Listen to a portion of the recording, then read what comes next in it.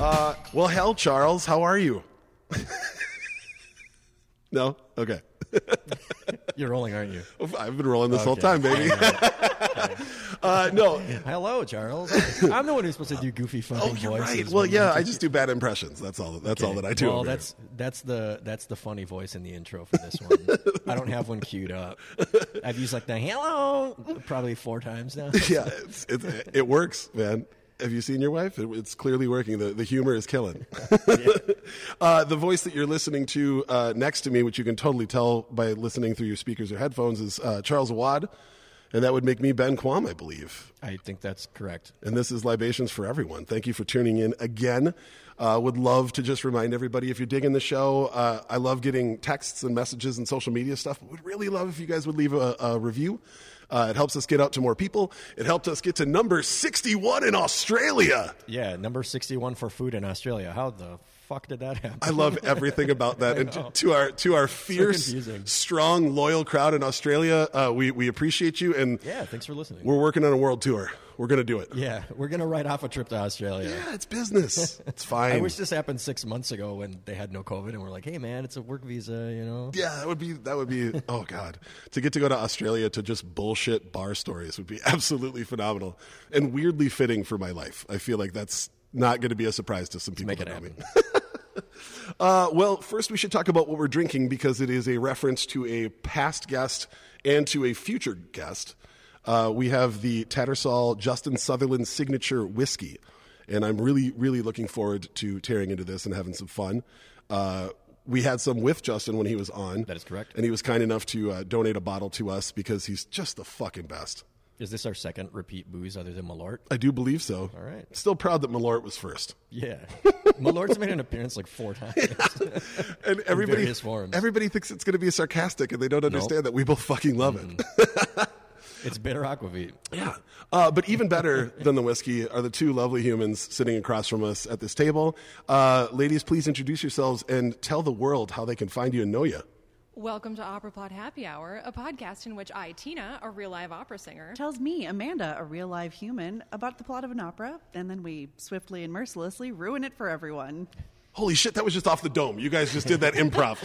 Well, we just got done with our 34th I was gonna say 30 recording, 34th episode last night, so we've done that a handful of times. Yeah. It's such a fun show. I highly recommend the show to everybody. Not just because you were kind enough to let me be on it, but it's been really fun continuing to listen as it's gone on. I love anything that takes something that can be considered niche by a lot of people and really makes it open and fun to mess around with. Because at the end of the day, it's theater and music. Like, how do you not want to just have fun with that? And I feel like this, I mean this in the highest form of compliment, but it really does make it accessible for idiots like me who don't have a background at all in opera but love music. That is a compliment. That's kind of what we set out to do. That was always the goal. Yeah. Also, like, as somebody who does this as a career, opera kind of sucks. Like, the stories are racist and misogynistic, and I am so sick of pretending that they're not. So it's really fun to just, like, every week poke holes at what it is that I take seriously in my everyday life. Yeah, we really like to shit on opera. It's a lot of fun. So can you explain to our listeners the sort of the synopsis of what it is that you do on your podcast in terms of opera plots? Yeah.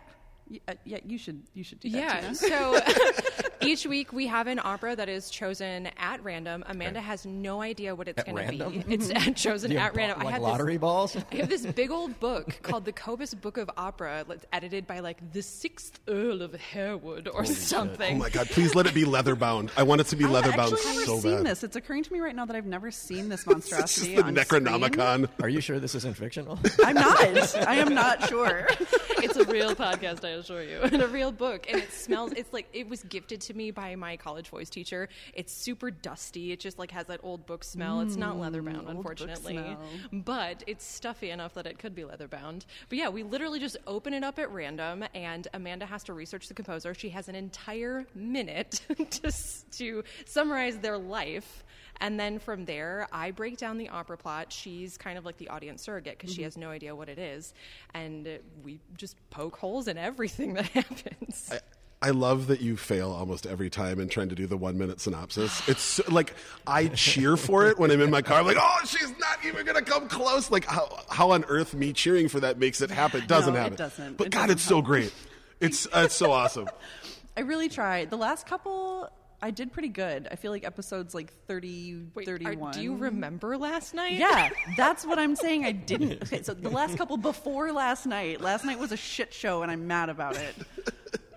I had so much good shit to say. All in good fun. In retrospect, there's always good shit to say. Yeah, but they were like really good jokes with like timing built in, and it just goes to shit when I can't do it in under a minute. It's really sad. It's really, really fucking tragic. Started it off on a bad note for me. Well, we are the opposite here. We used to try and have a timer going, and Charles and I have been talking about the fact that we've never once actually stopped at the timer. So we just threw it out the fucking window and said, all right, we're just going to be long-winded. That We sounds started like my off alarm caring ringing. and then we stopped caring. Yeah. Because it always happened to go off like right when somebody was in the middle of some good shit. And it's like, no, we're going to keep going. And then we realized that we just enjoyed keeping going no matter what. So fuck a timer is what I have to say. Yeah, it makes it a lot easier for me to explain the program too. If we were to go back to that, Yeah. 6 shots, six topics. That's it. Boom. Like, There you go. we don't need to talk about timers or anything. Yeah. That works. Yeah.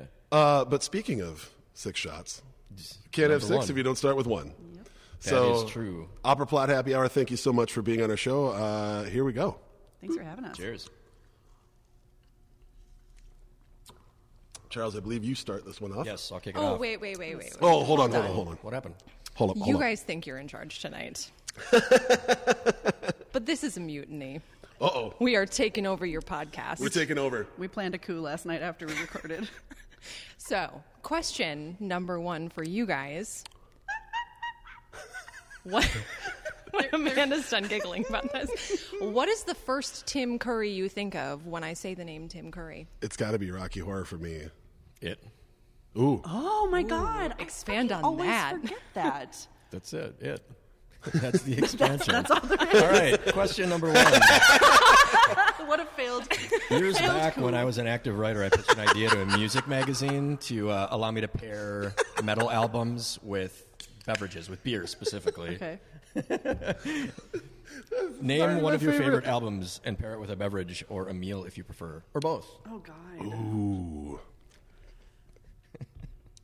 Oh, how am I supposed to pick one? Yeah, you no answer shit. because you've obviously been thinking about Yeah, this. we always do this. Yeah. We got great. We actually half the time I come in and I'm like, I don't know the answer to my own fucking question. Like, I didn't. I just struggle with I'll go. questions that. Oh, go ahead. I'll go. Okay. So we talk a lot about our favorite comfort foods on this program. Qualms is tacos, like Yeah. your go-to comfort food, minus smash burgers, like a sloppy, mean, angry smash burger, runny yolk, bacon on it. So of course, being a fan of death metal, that would be the obvious inclination, is pairing probably my favorite extreme metal album of all time, Converge Jane Doe, with a filthy smash burger, runny egg, won't care how I look with the egg yolk all in my beard, and a High Life, and a shot of some cheap whiskey like Four Roses. I think all those things just work. They marry beautifully together. I would very much like that right now. It's a very shameless meal. That sounds really good. I like a good shameless meal. This is really hard for me. I struggle with questions that are, what's your favorite literally anything? Because I like everything. All for the most stuff. part. Like all the things.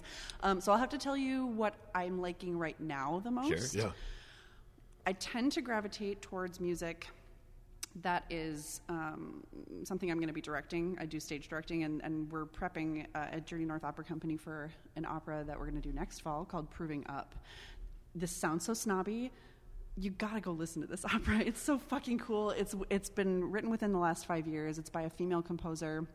It's like only been performed 3 times, and it's fucking sick. Wow. So I listen to it when I take my dog for a walk, and part of the reason I'm listening to it is because I'm doing the thing that I've done my whole life, which is listening to the entirety of a musical when I was a kid and starting to like see the staging in my head. Sure. And then I'll stop and like pause the music and like do a voice note like, when this happens, this should happen. It's not crazy at all. And then I guess like comfort food and drink, I'm just a stupid sucker for pasta. Like, you really can't fuck up pasta for me. Did you just pair opera with pasta? Shut up. It's American How opera. Italian of you. No, it's American opera. It's in English. Perhaps Come some on, fuck Chianti. off. And then just generally speaking, like whiskey and martinis. None of these things pair well together particularly, but like this is what you got when you ask You just this mash question. them together. What kind of pasta? Pick a pasta. I'm Any super pasta. low maintenance, but I recently discovered Nona Rosa's in Robbinsdale. absolutely. It's actually like very legit. That place bangs. Cool. And I guess Plus, like, I highly recommend going to this place. It's like it has that old school like 70s, 80s Italian restaurant vibe to it.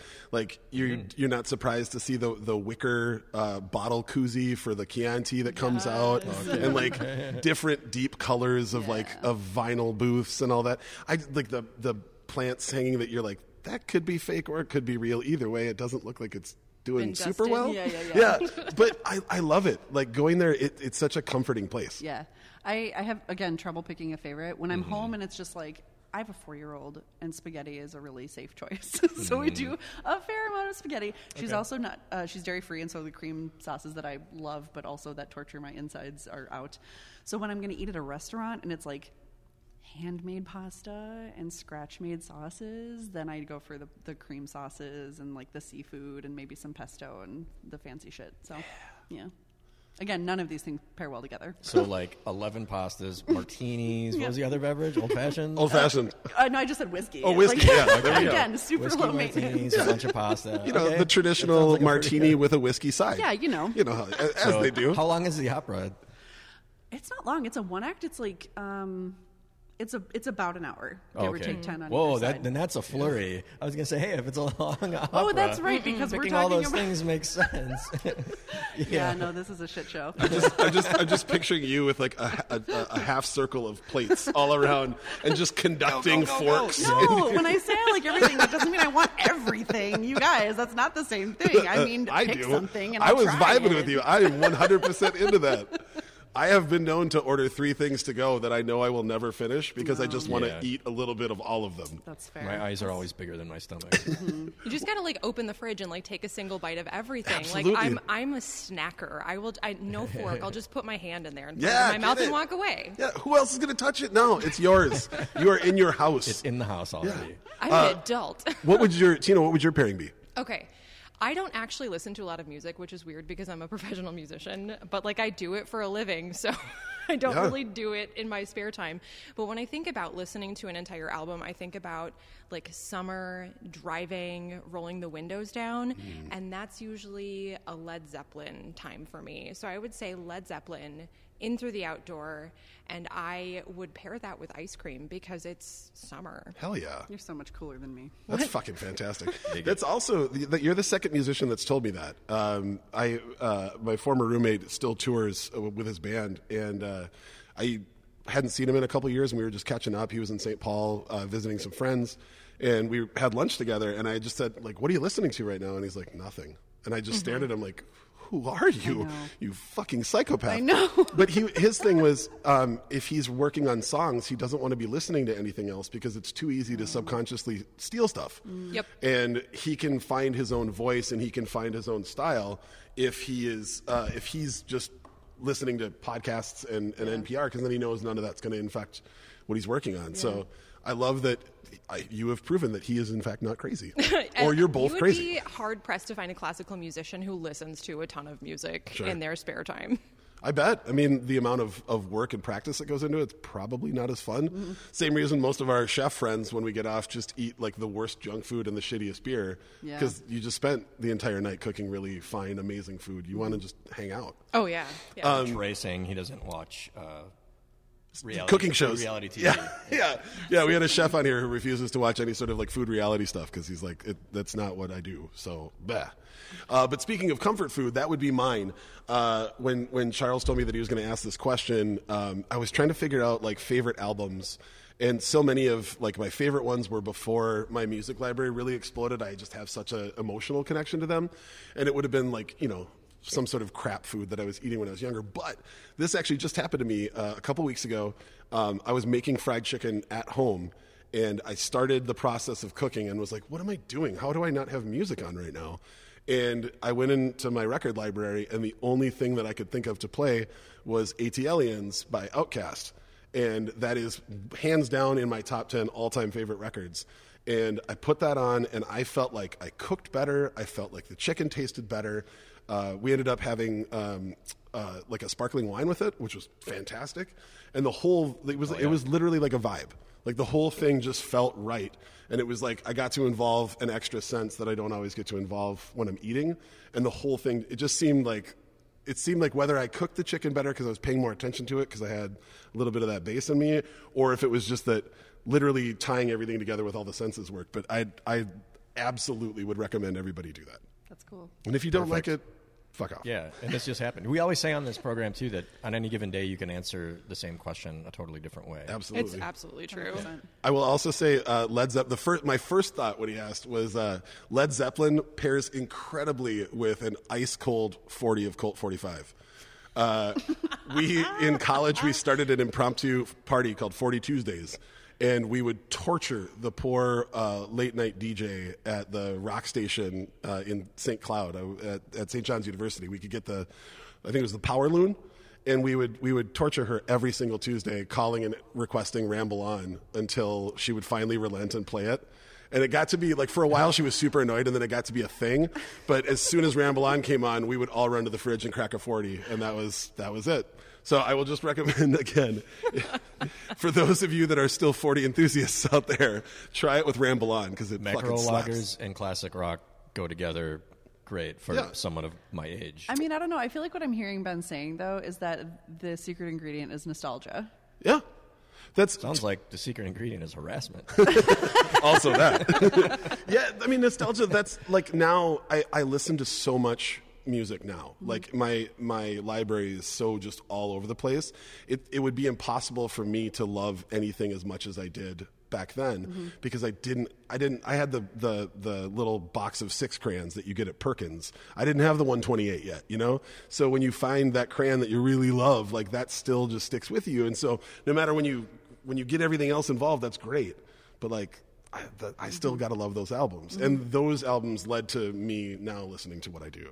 So like I can tell you right now, there's 10 songs that I'm obsessed with, but 2 weeks from now, maybe 2 of them will still be on that list. So rotate out. Yeah. But that's just me. I'm very decisive with picking like a meal to prepare, but I always have option paralysis with selecting music because I like so many different types of music and bands. And also the crossover between Marnie and me is so limited that it's like the same 10 albums are like our wedding playlist. I think maybe if I paired albums to the food I was preparing or like thought of it that way, that I'd be more decisive about what to play. Maybe I'll start doing that more frequently. What comes first, the meal or the album? Selecting the meal, because the meal's easy to select. I think that I'm saying, does the meal inspire the album, or does the album inspire the meal in this new plan of yours? The meal will inspire the album, because I don't have a problem selecting a meal, but I do get option paralysis when I'm trying to determine what to play. And I'm the opposite, because I will 100% put a record on, and then I will figure out what I'm going to make depending on what that vibe gives me. Like what you have in your house, though, or do you leave? Well, we usually have a ton of Fucks shit. The vibe all up. Yeah, like we usually have a ton of shit. Like obviously, if I'm going to do like a lengthy prep on something, then yeah, I've already decided on that meal. But like we get up on a Sunday morning, and Jenny's like, "Hey, will you make some brunch?" We have a ton of stuff, and I can go a lot of different ways. But first, we got to get music on, and then like if Sam Cooke is singing to me. All right, we're going to get some bacon, we're going to get some eggs, and we're maybe going to get some waffles. Like, it all just works, you know? If I go, like, Sigur Rós, then I might push more, like, like fruit or something really light and something really easy and probably a little healthier. It just kind of, like, I don't know.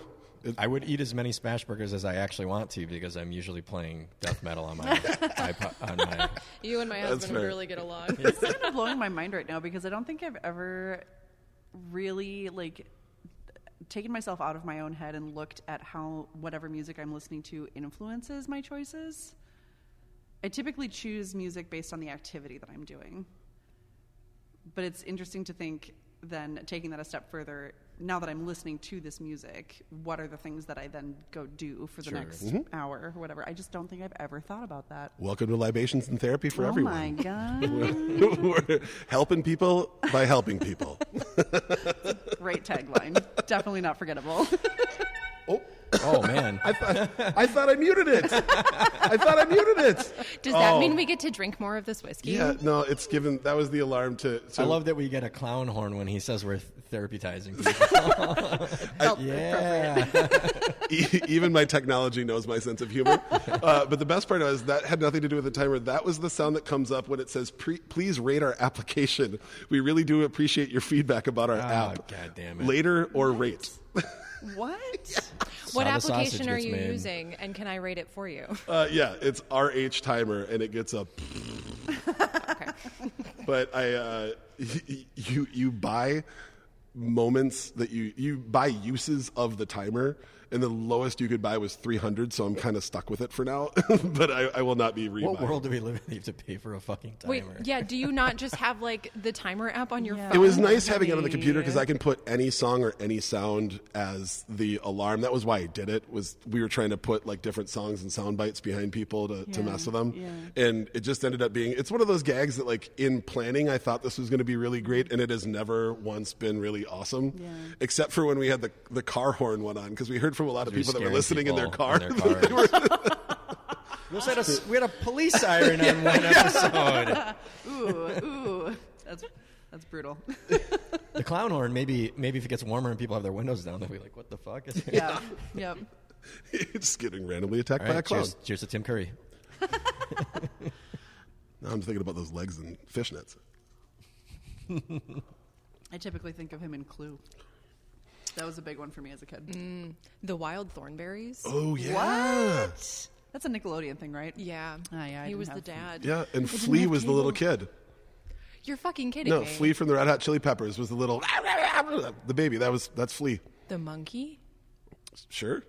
I know never what's had happening I right now. never No idea that was Flea. I never had cable when I was a Me kid, either. so I missed all of like the Nickelodeon I'm revolution. surprised I got this reference at all. All I got, when my freshman year in college, I'm so lucky that I had was this decent on? grades. The Rugrats on Nickelodeon. Oh, you're talking about Rugrats. Yeah. Oh. But I never saw any I of that was shit. still on the Wild Thornberries. Oh no, Yeah, I'm no, sorry. That's what I That's was my bad. curious No, about. I don't see, know what that this is. is What was that on? It's the same animation Nickelodeon. style. It was. And Yes. Tim Curry played When? the dad, Nigel Thornberry. with Oh, the really? big How- mustache. with the huge Yeah. mustache. Is this in the 80s or No, The 90s. 90s? Okay, got it. Fucking A. See, again, I smushed them together because it looks like the same drawings. Yeah, that's fair. That's fair. All right, so I thought this would be kind of fun. What is an embarrassing habit, ritual, or thing that you do that like most people don't know about? It doesn't have to be like embarrassing, but something that you maybe specifically don't tell people. I tell people everything. Oh, you are an overshare. I am an oversharer. But the thing that I don't know, I'll tell people about it, but only if it comes up or if someone says, what's something you never tell anyone? Which is, and you're going to like this, Benjamin, is that I have a CPAP. Yeah. It's kind of awesome. Woo, I got one. Mom's got one. Snorers unite. Sleep apnea in your 30s. I think most of our guests have had a CPAP. Really? Yeah, Oh 2 my episodes goodness. ago we had I am. Gideon, he has a CPAP. Yep. I've had my nose broken 3 times. Oh, I have no possibly such a 4th. I already had malformed sinuses. Yeah, I'm just genetically predisposed to not being able to breathe. Yeah. I've already had 2 surgeries. Really Not ideal. counterproductive. No, it's Bad, miserable. bad evolution. That's what that is. Dr. Whiting said said it looks like I'm trying to breathe through a straw the entire night that I Oh, sleep. good. Which mask do you have on your CPAP? It's the nose pillow one. Yeah, me too. Yeah. Nasal pillows. That's what I'm saying. I was hoping you would say Darth Vader, but No, The fuck beard those. doesn't work. Slash, I just cannot. I have moments throughout the year when if I'm congested for whatever reason, I think to myself, oh God, is this when I should really just get the full face just for days like this? But I just have been fighting that because it just seems so uncomfortable. Like it took me long enough to get used to this incy-wincy little thing. And I don't want the Bane mask on my face while I'm trying to sleep. So if for any of you out there, if you've been told by someone that you love that you snore a lot, I highly recommend Seriously. going and going through this. It's fucking life-changing. Jokes aside, it is life changing and it's very good for you. It's good for your heart. It's good for your lungs. It's good for your brain. It's good for your fucking mental health. Yeah, exactly. But when I went into the Whiting Clinic out on Highway 55 in Plymouth, and they strap you up to like 25 different like sensors, and then they like watch you sleep, and if you roll onto your side, like there's a frightening voice that comes over a speaker and tells you to roll on your back again. Oh, really? Yeah, it was aggressive. That sounds sleep-inducing. Yeah, it was very Nurse Ratchet going on there. They prescribe you optional Ambien before you do this, and I definitely took the Ambien. Did you not? No. But anyway, when I went in for my assessment, I was sitting with the doctor. He goes, he's talking about like me not being able to breathe and through a straw and blah, blah, blah. And then he goes, but this is actually fascinating. I haven't seen this before. He goes, this is you going into REM sleep, and it shows this graph where it just dives. And he goes, this is when we yelled at you to roll onto your back again. And I spike into consciousness straight up. He goes, this is what's different. Most people, it's like a slow ascent back down. You rolled over, and then it dives right back into REM sleep. That is fascinating. Because I can sleep through anything. I can go to sleep in the middle of a concert if I wanted to. I absolutely have that ability, and I didn't realize that other people didn't. I just thought other people were light sleepers. So we're like, how were you experiencing your sleep disruption? Because I was falling asleep at my desk every goddamn day of the week. I had incredibly poor mental health. And these are things that didn't change until, and I, so in a lot of cases, didn't even realize outside of the full-on falling asleep at my desk. But when they did mine, I hardly ever got to REM. Oh, like I never even got there. Yeah, my brain is so obsessed with shutting down that it fights through it. That's nuts. Yeah, so like what were you aside from snoring? Did you have any shit that you were dealing with that you no longer have to deal with? It makes my ADHD way worse. Like now that I sleep better, it's toned everything way down. And I just feel like I can concentrate more. I feel like I can handle more with like being able to separate everything into columns. That's been the biggest change for me. And I just feel rested. I thought, everybody jokes around about being tired. I thought everybody was actually as exhausted as I was. Same. And that is not true. Yep, totally. So, but it frustrates my wife because she is a light sleeper and not a snorer. And now I get really incredible sleep, and she doesn't have to wake up to me snoring anymore, but she still is a light sleeper because there's nothing outside of like Ambien or THC tincture. There's not a whole lot you can do. Which is not a bad way to go, to be honest. Yeah, again, something else that's changed my life massively. Yep. So, Tina. What was the question? Oh yeah, sorry, we derailed that one. Do you have a CPAP? Don't you know? Yeah. Is there anything? Embarrassing maybe isn't the right word, but is there anything that, like a habit that you do that maybe you don't always tell people about? Yeah. So if you listen to our podcast, you probably know this, but I have synesthesia, and I don't talk about it because people look at me like I'm a fucking freak, and then I have to explain it. It's so fucking great. It's so not cool. like one of the sexy forms of synesthesia where it's like, I see the color blue and it tastes like pineapple. Like, that's easy to explain. But for me, space and time are the same thing. Sure. So time literally exists in physical space around me, or any ordinal sequence. Like if I'm thinking about a timeline in history, I generally sit at the year 1900, and I'm like, Ben, you were at about the year 1920 for me. Sure. You're sitting directly across from me. And like to my right, I go backwards through the 1800s. So like if I think of the composer Beethoven, he's maybe like 3 feet to my right because he died in 1827. That is fucking cool. Isn't that the most bonker shit yeah. you've ever heard? I love it so much. There are some people I tell and they're like, that makes a lot of sense. Or like when Like people that, ask me like how that's old a thing I am. that you deal with that makes a lot of sense. Like that sounds weird and that tracks. No, it's like, that makes a lot of your personality make sense. Yeah, to exactly, me. exactly. Yeah. Like when I tell people how old I am, and I'm like, I'm 30, and I point to like a point in space, and they're like, what are you pointing at? And I'm like, 30. I'm pointing at 30. Clearly, keep up. Yeah, that's my weird one. That's fucking so awesome. goddamn much. I love love it so much. So I have light synesthesia with the colors. Like I will completely forget what a light show looked like at a concert because I see a different thing in my head a lot. And it's usually way stronger at shows when I'm like completely involved in what's going on. If I just have my headphones on, it's not really that big of a thing. But at shows, the last time I went and saw Tool, I missed the entire, like they had a really cool, like 3D imaging going on. I missed the entire thing. And when I think about it, everything is like bright green. And my friend was at the show with me and he's like, that didn't happen. And I'm like, It did in my head. I get why you're saying that, and I'll just shut up. There's a composer, and I forget his name. He's a modern composer, but he has synesthesia, and he discovered this as a little kid when he asked his music teacher, "Can you play that blue song again?" And his teacher's like, what? And he goes, "Yeah, the song that looked bright blue." And so there is this orchestral piece called Bright Blue Music, and I guess the composer, when he sees his music, it looks bright blue, but it sounds boring as fuck to the rest of us because it's just the key of G major and it doesn't go anywhere. Like, cool, good for you. Nelly Sucks for us. Furtado also.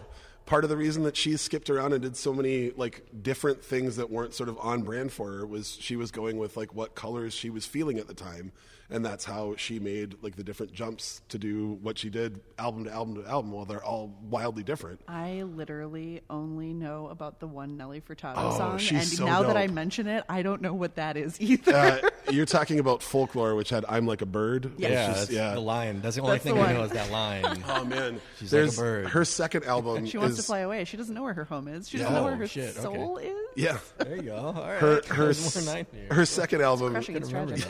that. She's Portuguese, and so her second album is like she sings a bunch in Portuguese, and it's way more influenced by her actual like upbringing. And then her third album she did with Timbaland when Justin Timberlake and shit was on there. So like each album is just wildly different. And that was, I heard her on an interview, and that's what she was talking about. She's Cool. like, you know, just like you do with like fashion or whatever, as you age, you start getting into different things. And it was whatever color she was into at the time. That was the music she was. And now I have to listen to Nelly Furtado Yeah, and she's find the out shit. about the rest of her music catalog. Yeah, When I get think a couple of- plays on Spotify.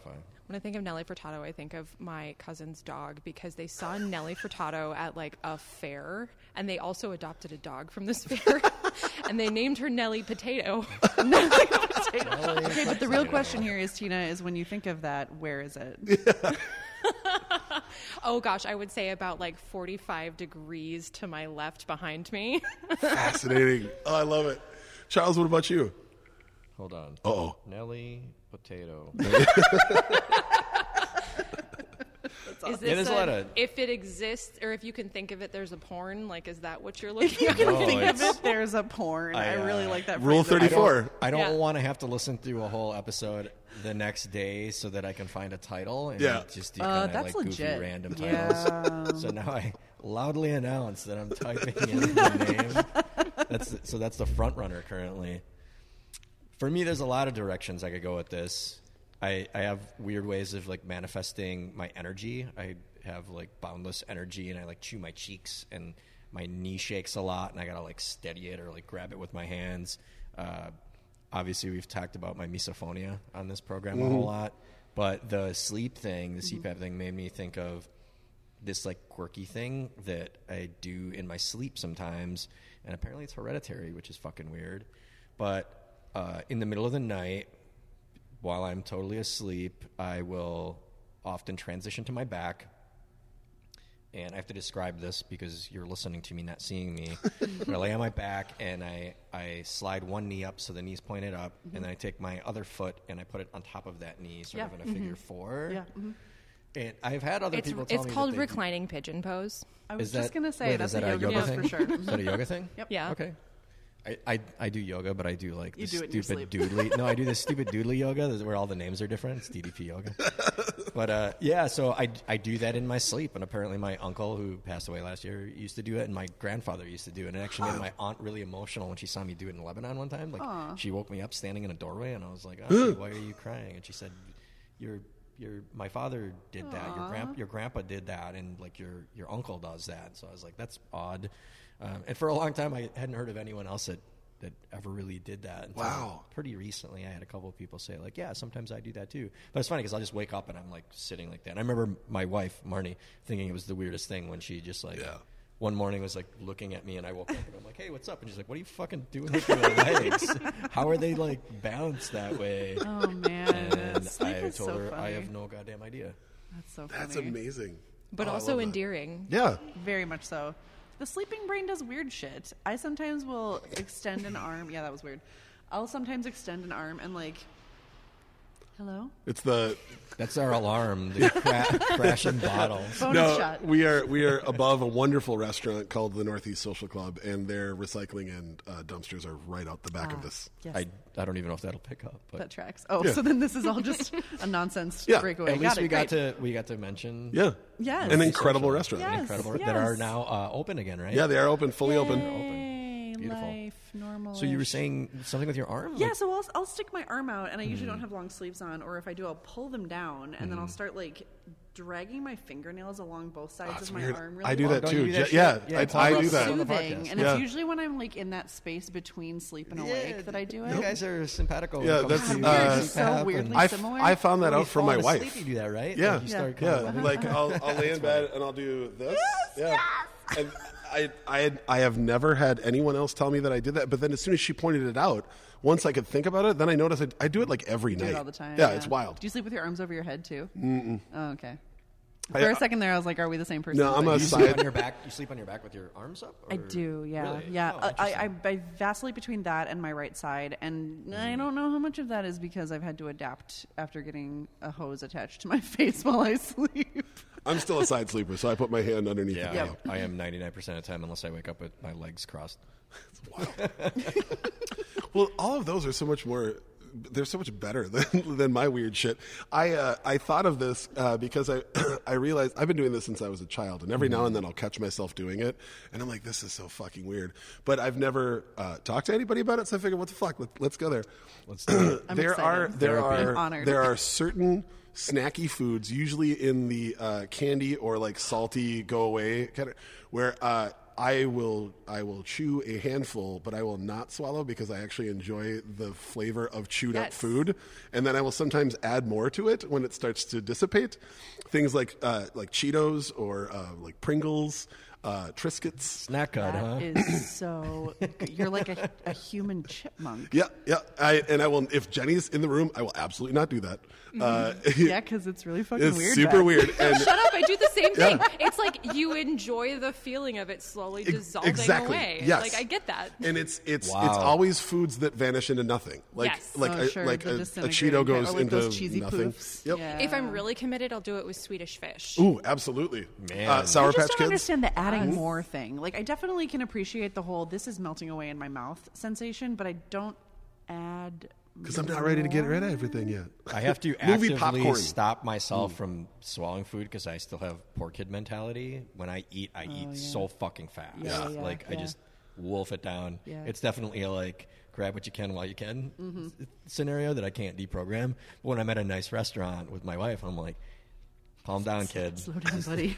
Slow your roll. It's Take- like a tiny inner Take pep an talk. extra, It's take an okay, extra it's bite okay. or two. I've done the move where like I'm at a really nice restaurant and I'm like wolfing something down and I'm about to swallow a bite and I'm like no don't do it, and I like stop it from going down because it's too early. Don't do that to the foie gras. Oh, Then you what's the accidentally, point? but then you It's accidentally ironic. mutter out, "Not yet," You know, and then it's it gets really really ironic weird. that you just mentioned that Waiter's grabbing my glass. you're accidentally swallowing something too soon, and it's foie gras. Because if there's any food that is just, I just can't even wrap my head around foie gras. Because I've seen foie gras get made, and by that I mean I've seen ducks or geese have a tube stuck down their Yeah. throat and be forced to swallow, and I just That's can't. they crush rocks in their throat to open muscles. Yep. So So That's what that's they do. cool. they dump mussels down their throat and then a bunch of river rocks and they crane their neck to crush open Oh my the shells. God, that's So their throat's horrific. made for No, that's that what purpose. they do. They do on purpose? Yeah. Yeah. That's how they That's open how them. they feed on how they- mussels on yeah. the Dude, beach. birds are dinosaurs. Birds, real. they are, yeah. Birds are fucking dinosaurs, I mean, and yeah. or they aren't real. Also, that's a great T-shirt. Birds aren't real. Birds aren't real. Hashtag birds aren't real. I like birds are dinosaurs. I've been begging my clients to let me name a beer that, and it just hasn't happened yet. I don't get why. No one's done it. Why can't I do it? Hate. Dan, if you're listening, please let me name a beer. Birds aren't real, especially now that this is on the air. Someone else is going to take Someone it. else is going to take Maybe it. it just needs a Fuck. pun. Maybe it just needs a beer pun to like be layered over the top of it. No, because I refuse to do that. Yeah, you do. I was like, ooh, There's he's too much of that. I mean, I only okay. That's fair. Too much of that. Fine. Happy seagull. No thanks. Show we whiskey about it? Yeah.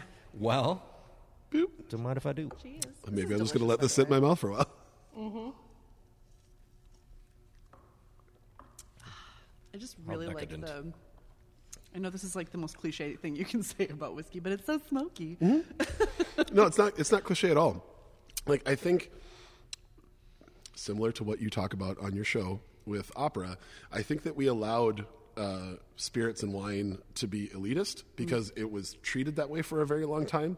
And I think the more that we can remind people that whatever your palate says to you, that's what it is. And because I might pick up like a tobacco note, that doesn't mean somebody else doesn't. If I take, a burnt marshmallow note, that doesn't mean that you don't, or that you have to. Like, all of our palates are completely different. We all see things differently. We all think about things differently, So when you try something, all I ever want anybody to do is think about it. Yeah. Like, just have a conscious thought about it. Regardless of where you get to, if you have that thought, then you're already working on thinking about what you're consuming. I mean, if you're going to put it inside you. Yeah, treat it some like thought. improv, too. That's one of the first things you learn when you're trying to become a judge, like a beer judge. Just, like, say what you feel. That's the only way you'll ever make, like, a very clever connotation between what you're tasting and what's actually contained in it. If you're like, oh, pine needles, and it seems weird, but you taste it, oddly enough, people will be like, fuck yeah, pine Yeah, needles. but also, like, that seems weird to other people until they taste it too, and they're like, Right. "Oh yeah, pine needles." Yep. Like, I just We had were that just experience talking about with this last night. graphite in wine. Absolutely. Sure. Like, people talk about graphite in wine all the time, and then I had a really nice bottle of Pinot, and I was like, "Oh yeah, that's what There people it is. mean when they say you're drinking graphite and leather." I've Like, never leather, heard that for before, sure. That's and now I another feel one. like I have to taste pencil wine. Yeah.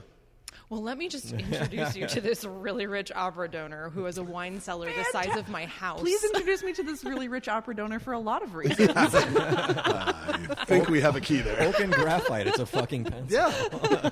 I had a similar experience the first time that I took a wine class. I was really nervous because they were asking me what I got, and I was like, I'm sure I'm going to get laughed at. But I said, like, wet slate rock. Yeah. And he was like, exactly. And I was Yes. like, wait, what? Like, I still thought he was being sarcastic. And he's like, no, that is absolutely a part. The minerality of this absolutely kicks that out to me. And all I could think of was, like, I had been hiking and it was raining, and that was what the rock smelled like. And that was where it hit me. And after that, I was like, fuck it. All right, let's Did talk the about next it. guy say dry slate rock and he gave him a wedgie? What did you say? I gave him like a Charlie horse on his thigh. I was like, take that. You got to go, buddy. Get out. How dare you? Oh, I feel like this is going to be a controversial question. I'm excited. Oh my God. Controversy. We never deal with that. Or maybe not controversial, but like It's a a forward heated, question. yeah. No, it's not Heated? controversial. Heated is not better. It's neither heated nor controversial. I'm excited about this. It Are you depends not? on- My sphincter is tightening. I'm a little bit terrified. It's been a tense week and a half around here. You guys. might have option paralysis. That's probably the best. All right, let's do it. Favorite animated movie ever? That's the face. I was like, Oh, panic! Not where I expected you to go with this. Definitely thought it was going to be political. No, I feel like I would have been better equipped if it was. It is kind of. Can we define animated? What? no, this is a solid question because I was going to ask if claymation counts. Yes. Yes. Claymation 3D? Anything that's not just like Drawn. strictly humans, right? Okay, Yeah, so like any every animated- Del Toro any movie animated movie. you're including in this? Wait, what? She said Benicio anything del that's not Toro, strictly that's a humans. fair call out. I could be persuaded that that is animation. No humans present. Yeah. None so at I all? actually, I would Okay. even disqualify like Roger Rabbit. Sure. Oh, Just damn it. I all was going to say animated. Mirror Okay, Mask. that's fair. That's fair. That's a whole different category. Okay. All right. Okay. right. Okay. I'm just trying to think of like an animated movie that I would watch as an adult. I know. I have a 4-year-old, and so I'm really about got to a be different either zone. embarrassed or try really hard to come up with something that's not a Disney movie. Ooh, she's gonna let you have it too if you fuck up. Since she'll definitely listen to this. Does The Dark Crystal count? Oh, man. Was that yours, Ben? No, but I love that. I hadn't even thought about that. Not like VFX though. It's got to be fully animated, like all no. So I was Well, going, if it was like claymation, I that feel would like if count because it claymation would be counts, all. then puppetry counts. Yeah, but there's people in it. There's people in claymation. The clay doesn't move. It is moved. there I are, know, but the people's arms aren't in there. yeah, there are people wearing costumes in I that. am going to go ahead and respectfully So disagree with you guys. I'm just But going to say, if it's difficult to choose, this actually narrows it down. Right? Yeah. I suppose. Like it makes it I so suppose. that yeah, you have to have just a slightly more. So now you instead of choosing from millions of movies, you have to pick from hundreds of thousands of movies instead. Sorry to inconvenience you. So I'm of two minds, and I'm going to say them both because I right. don't know that I could pick. No, pick one. No, I want you to pick one. You always do this. I just want you to The pick one. first rule of improv is shut it down. Pick one for today. Pick one for today. So the movie that I have probably that I still watch to this day, if we're going to say that, there is an absolute fucking acid dream of a movie that came out in the 80s called The Adventures of Mark Twain, where a claymation Mark Twain steals some kids and takes them through time. But there are real people in that too, though. No, the whole thing is claymation. Wait, really? Yeah, the whole thing is claymation. like you've seen And this. at one point, they go and talk to Death. I don't think I've seen this. Who he's the happy face in the drama masks, and then he's looking at the world and decides that basically he's looking at humanity as it's growing, and he's like, oh no, they're evil, they've started fighting, and it flips from the happy mask to the angry mask, and he literally smushes all of the humans on this planet with his hand, and then turns back and looks at the kids and is like, they were awful. I saw this fucking movie when I was 7, and it mortified me, but I found an Have you import. seen it as an adult? I on own it. I've I seen own clips it of on this. DVD. I've seen clips of this. because It's fucked. I am obsessed with it, and I have watched that. Almost the only other movie I was going to say is the only other cartoon movie I may have seen more.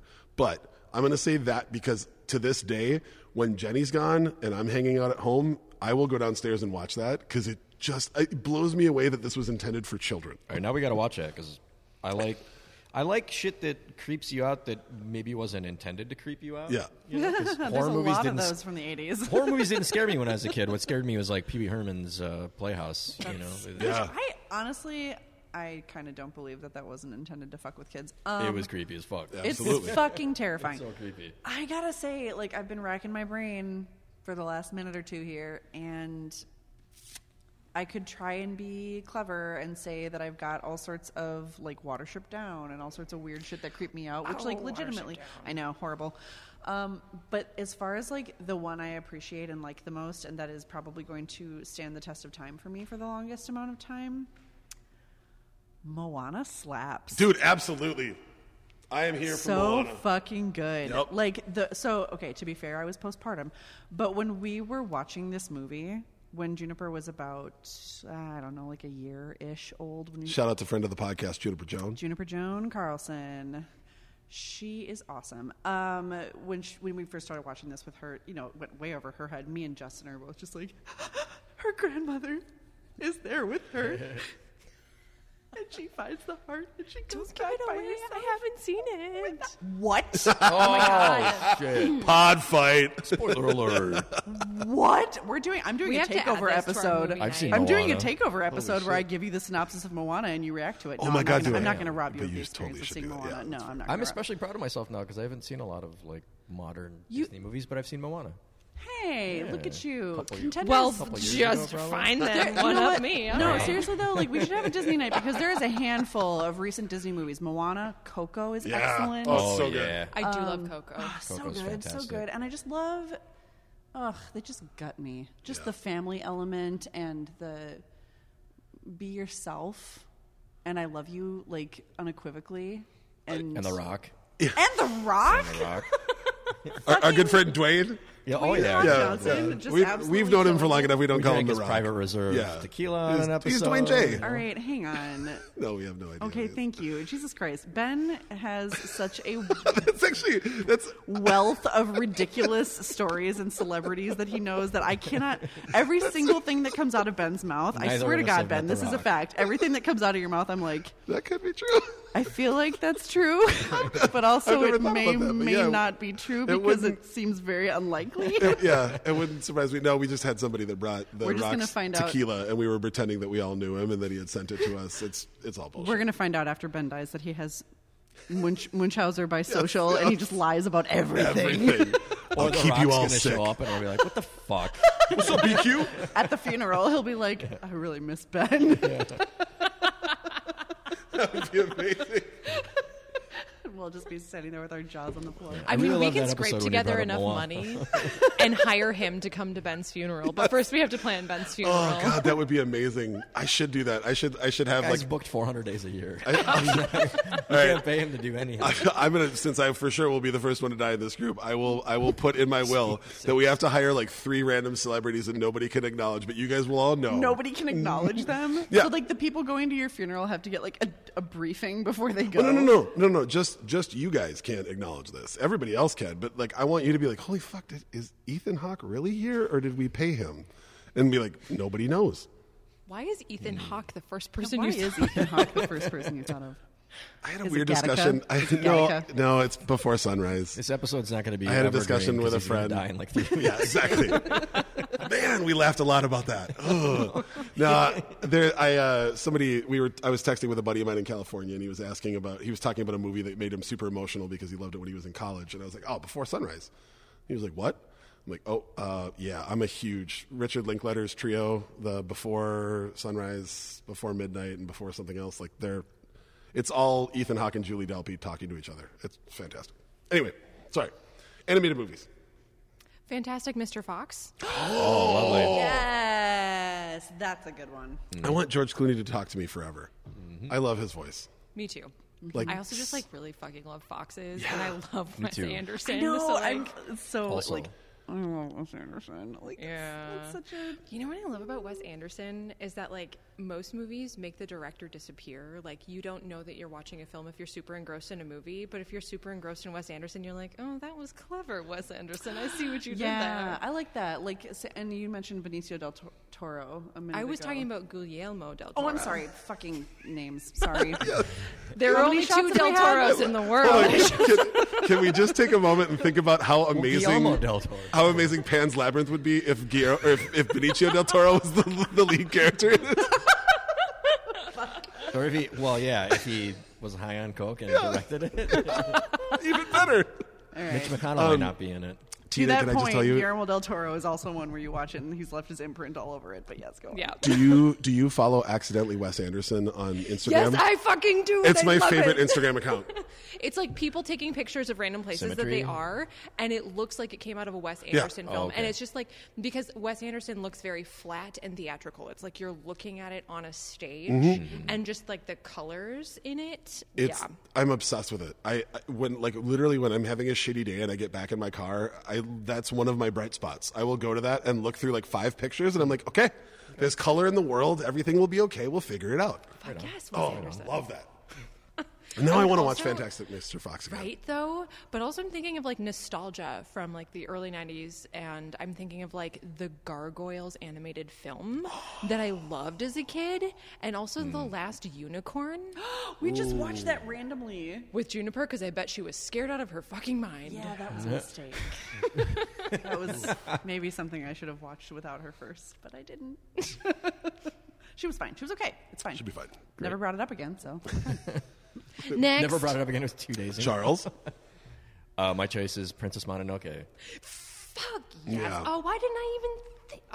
I'm Yes. yeah, it bridges the gap between, sort of modern recognized American Disney or like Pixar, because Disney owns Studio Ghibli now. I'm obsessed with Studio Ghibli. I watched a lot of anime when I was a kid. Disney owns everything. Yeah, Disney bought Studio Ghibli quite some time ago now, like 12 years ago. And let's be fair, Miyazaki is no longer really involved. He's retired, which is good for him because he kept fake retiring like fucking Brett Favre. Jay-Z. Yeah. It's funny And, that you say Brett Favre because Brett I'm from Favre. Green Bay. But Princess Mononoke, it seems like the more time passes, the more relevant it is. When it came out, it had some relevance, but now with climate change and also the notion of the various species in the movie trying to find a solution to this massive problem, but not being able to find common ground because of selfishness, and that is like the disease in the film. I won't go too far for anyone who hasn't seen it. Yeah, I haven't seen Mind blowing if no one's fucking seen. Oh my god, you haven't seen it? Yeah, can I just implore everyone listening to go, It's- like, I knew, I had a feeling that Charles was going to say that, so I asked him before you guys got here. I just wanted to make sure, because that movie also, that's the only animated movie that I've, like, absolutely cried at, because it's just so fucking beautiful. sure. And I please just watch it. It's it's not a super kid's moving. movie. It's a beautiful film. Yep. Yeah, that would be up there. That's my favorite Studio Ghibli movie. I think Spirited Away would be second to that. And then I think a close, like 1A, 1B would be Akira, but I didn't even want to talk about that on the podcast because it's so fucking weird. It's hard to explain. But here you are talking about That's it on That's the the fucking explanation. podcast. That's it. The little half-sentence bite. Well, then I'm going to say my 1B was Transformers, the No, you can original definitely movie. say 'cause it. that was The for original sure. movie. The original one with Stan Bush's "You Got the Touch," with Hot Rod opening the power matrix to become. Yeah, dude, I have seen that movie an unforgivable amount of times as an adult, and I still love it. I haven't seen that since I was probably 13 years old. It's still amazing. I should, though, because the Transformers movies, modern-day Transformers movies, are the worst movies ever made. Yep. Transformers 2 is the worst movie ever made. Yep. Don't DM me. Don't. I'm really sorry You to can send me ruin hate that for mail. you It's okay. guys. I just won't reply. How dare you screw up my childhood toys with your cinematic blundering? Yeah, with your racist robots Yeah. and like the ball sack robots. Jesus and, like, Christ. I the watched lady past the Yeah. first one because the cyborg. first one sucked Fuck. so hard. I was like, this is just an excuse for Megan Fox to look hot and for people to blow shit up. So then they were like, how could we get worse? So then they made the guy who could play audio have like a really thick white guy pretending that he's black patois. It's there's an awful line too in the movie. I will tell you what it is, just so you know how fucking terrible that movie is if you haven't seen it. But they have these tomes with like foreign language on it, and there's a guy, like a scientist, talking to those two robots. It's the cassette tape guys, right? And he says like, "Hey guys, what does this say?" And one of them is like, "Man, I can't read." I was like, "Dude, are you fucking kidding?" Yeah, like, why is this in the movie? It's the fucking worst. Awful. So Terrible I need movie. another shot right about Yes, now. yes. That was like 20 minutes in. I was like, I cannot watch the rest of this fucking shit show. Fuck Michael Bay. Cheers to that. Yeah. All right, staying away from favorites. Thank you. Answering this right now. What is a performance that you've seen live that you would give anything to be able to see that exact performance again? Or what is a performance that you didn't see that you obviously can't see now that you would give anything to go back and be able to see? To qualify that, would it be something like you had an opportunity to see and you just were unable to do it? Maybe, or you may not have been into the performance, the genre, the artist at the time. And then it didn't come to Minneapolis. It was in a different city. Interpretive. Fair. I'll start, and Yeah.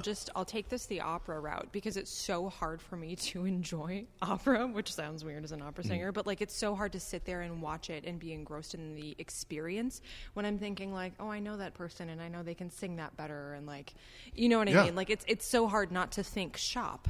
And the one opera that I have seen recently that I just forgot all of that was Silent Night. Which is a modern opera with a libretto by Mark Campbell, who's a very well-known librettist these days. He's lovely. But it's based on the film that is based on like the story of the Christmas truce of 1914 in World War I. And it is written in several different languages, and you see all of these soldiers like in the trenches, and it's a super touching story, and you really like love these characters and love what it is that they go through, and that at the very end like it's not going to be a happy ending for them. They are all marching off to the front lines, they're marching off to their deaths, and it was an incredibly moving experience. It's like silent in here and everybody's eyes are on me and I'm a little bit nervous talking about this, but like I am like, if I go like above a 7 emotionally, I'm in tears, and that never happens for me in opera, but that is one where it happened. Like my husband and I just like drove home in silence after, because it was so fucking good. That moment is also, I love that. It's so special whenever anything revolves around that, because that's the last time that happened on our planet. After that, there were no more like holiday ceasefires. There weren't, like, from then on, it was all battle. And that is like, I've tried to read every book that I've ever found about soldiers that experienced that, because I couldn't fathom the fact that like 3 days ago 1 million people died, And today we're all just going to hang out and get drunk and sing songs to each other. And tomorrow we're going to And tomorrow shoot at each we're- other yeah. again. Yep. And It's- there are like key characters in this opera that you really you fall in love with their story. And there's one who like makes friends with the other side and is going to like sneak across their lines to go meet his mother for coffee. And one of his own soldiers shoots him. And he dies. I know. So somebody else has to go now because I've totally brought the mood down to about a 2. Just fucking eat the rich. Like, poor people being used as pawns in rich people's wars is just so fucking tired and thousands of years old, and I'm just over it. I fucking Also, love eat you, the Amanda. rich is like the tagline Eat of our the fucking podcast. rich. Drink wine, eat the rich. It's okay to bring it down. On this podcast, we like to be like Quam sleep patterns. Yeah. It's just, I mean, we've all been at the bar hanging out with friends and somebody says some real downer Yeah, shit, I mean, but we've then you're had, like, hey, 4 shots of whiskey. we're it's here. time to get sad. Yeah. And it's okay to plum those depths, man. That's good. No, that's good though, because Yeah. I love that feeling Yeah. when you see something that's like so moving on an emotional level where it brings you down that you have like a quiet ride home. It's way better than a fucking quiet ride home because you like embarrassed yourself in front of the in-laws or some shit. Because I've had a lot of those. Yeah, but like for art, like if it's for art, that doesn't happen a lot, right? You could probably count on one hand the number of times that's happened to you. I'm just guessing. 4. Yeah. Yeah, but that's big, and for me, I like to feel the range of emotions. You know, you're talking about like comedy and tragedy. Yeah. One of the reasons I like the music that I like, the metal and stuff, and sometimes depressing music. You like some depressing Sad music? porn. It's I 'cause love sad porn. Sometimes you want to feel yeah. that. You want to Yeah, feel something. You need somewhere to put it. Yep. I Sure. read something recently that basically, and it's You like need somewhere to put it. pop. I'll tell you where to put it. Like, it's probably pop psychology, but I'm sure it's based on like some study with a terrible sample size or something. But basically, it's like people with anxiety and or depression, because they hold hands, tend to like horror movies. And it's because it gives you someplace tangible to put those feelings that are otherwise just like firing off in all directions for Makes no a lot of goddamn sense. reason. And I was like, oh, that tracks for me. I find intense comfort in knowing that other people have felt the way that I felt. And I mean that about happiness. I mean that about sadness. I mean that about shock. Like, I love rolling around in a feeling. It is Yeah. my favorite thing Yeah. ever. Yeah. I mean, like for me, sometimes I have a day where I'm on the edge of like adrenaline crying. Like Yeah. I'm just like so full of energy, and I'm like, I need something to make me cry. My weird thing, and again, hey, therapy. I do not cry in front of other people, but sometimes like I know that like I need to. Something's got to make like a tear roll down my cheek. And I just get real fucking like pumped up. It very much feels like adrenaline. Like I'm just shaking, and something is gonna make it happen. I'm ready to burst, and then I kind of find myself like an experience. You know?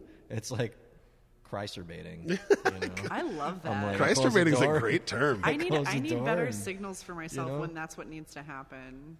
I was recently diagnosed with bipolar 2, which has been really interesting to like. When you get a diagnosis like that, you kind of look back on the entirety of the rest of your life and go, "Huh, what was that? Was that me, or was that manic? sure. I don't know. Yeah. Let's just continue forward and find out."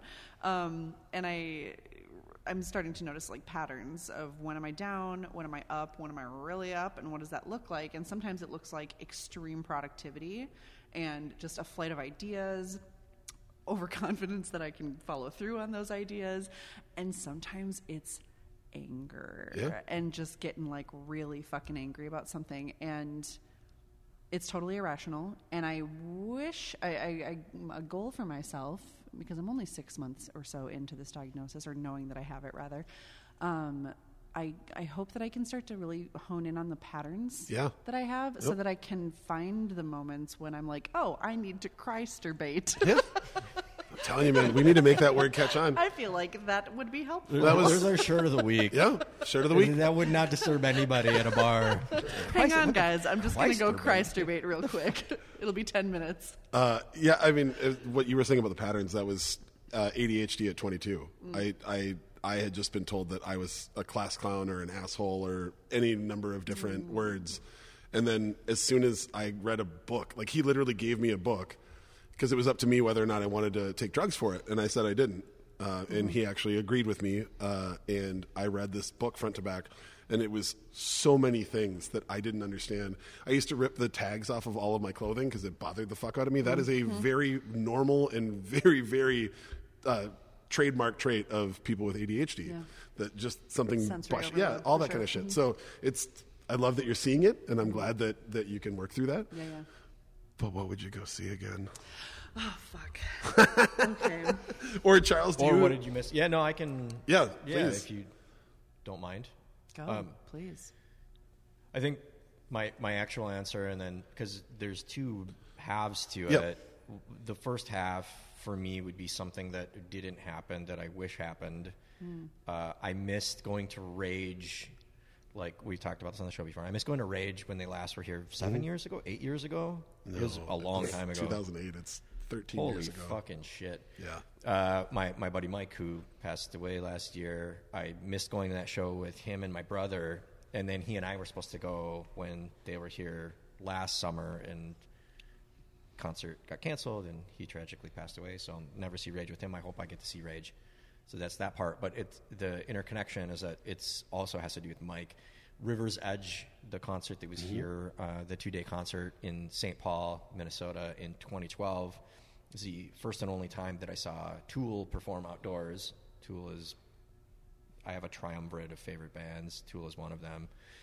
And seeing them outdoors was incredible. Like I've never experienced that. I've seen them indoors, I don't know, 19 times, and then the 20th time I saw them, or among that 20, I saw them outdoors the one time at this really cool concert with one of my best friends and our friend Mafu, who flew in from California to hang out with us, and it was just a great day. We got, like, way too drunk. Mike fell asleep against a pole in the middle of the concert, and we went to Mickey's Diner afterwards. Yes, Mickey's. Ordered So good. Ordered like everything on the menu because Mafu had never been to Minnesota, and so we were just like, You "Fuck gotta get it." Let's order everything: Yeah. fries Go and ham. burgers and chicken and shakes." And so we just the whole gamut. And that's the last time I was there. I haven't been there since. Wild.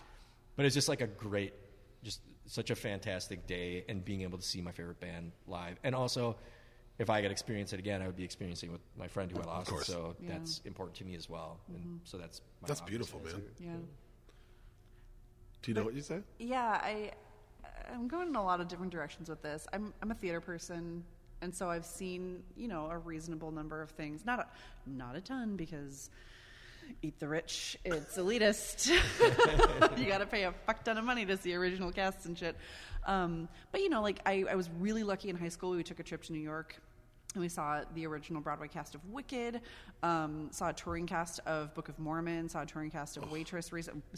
If you're a person listening to this show and you're like, musical, that's stupid, but also I like South Park, fuck you, go look up Book of Mormon, get yourself some goddamn tickets, it's amazing. Also, my best friend who's Mormon thinks it's hilarious. Yeah. It's the perfect kind of commentary. It's like how we shit all over. I'm not actually Catholic, but we shit all over Catholicism on our podcast because we were both raised Catholic.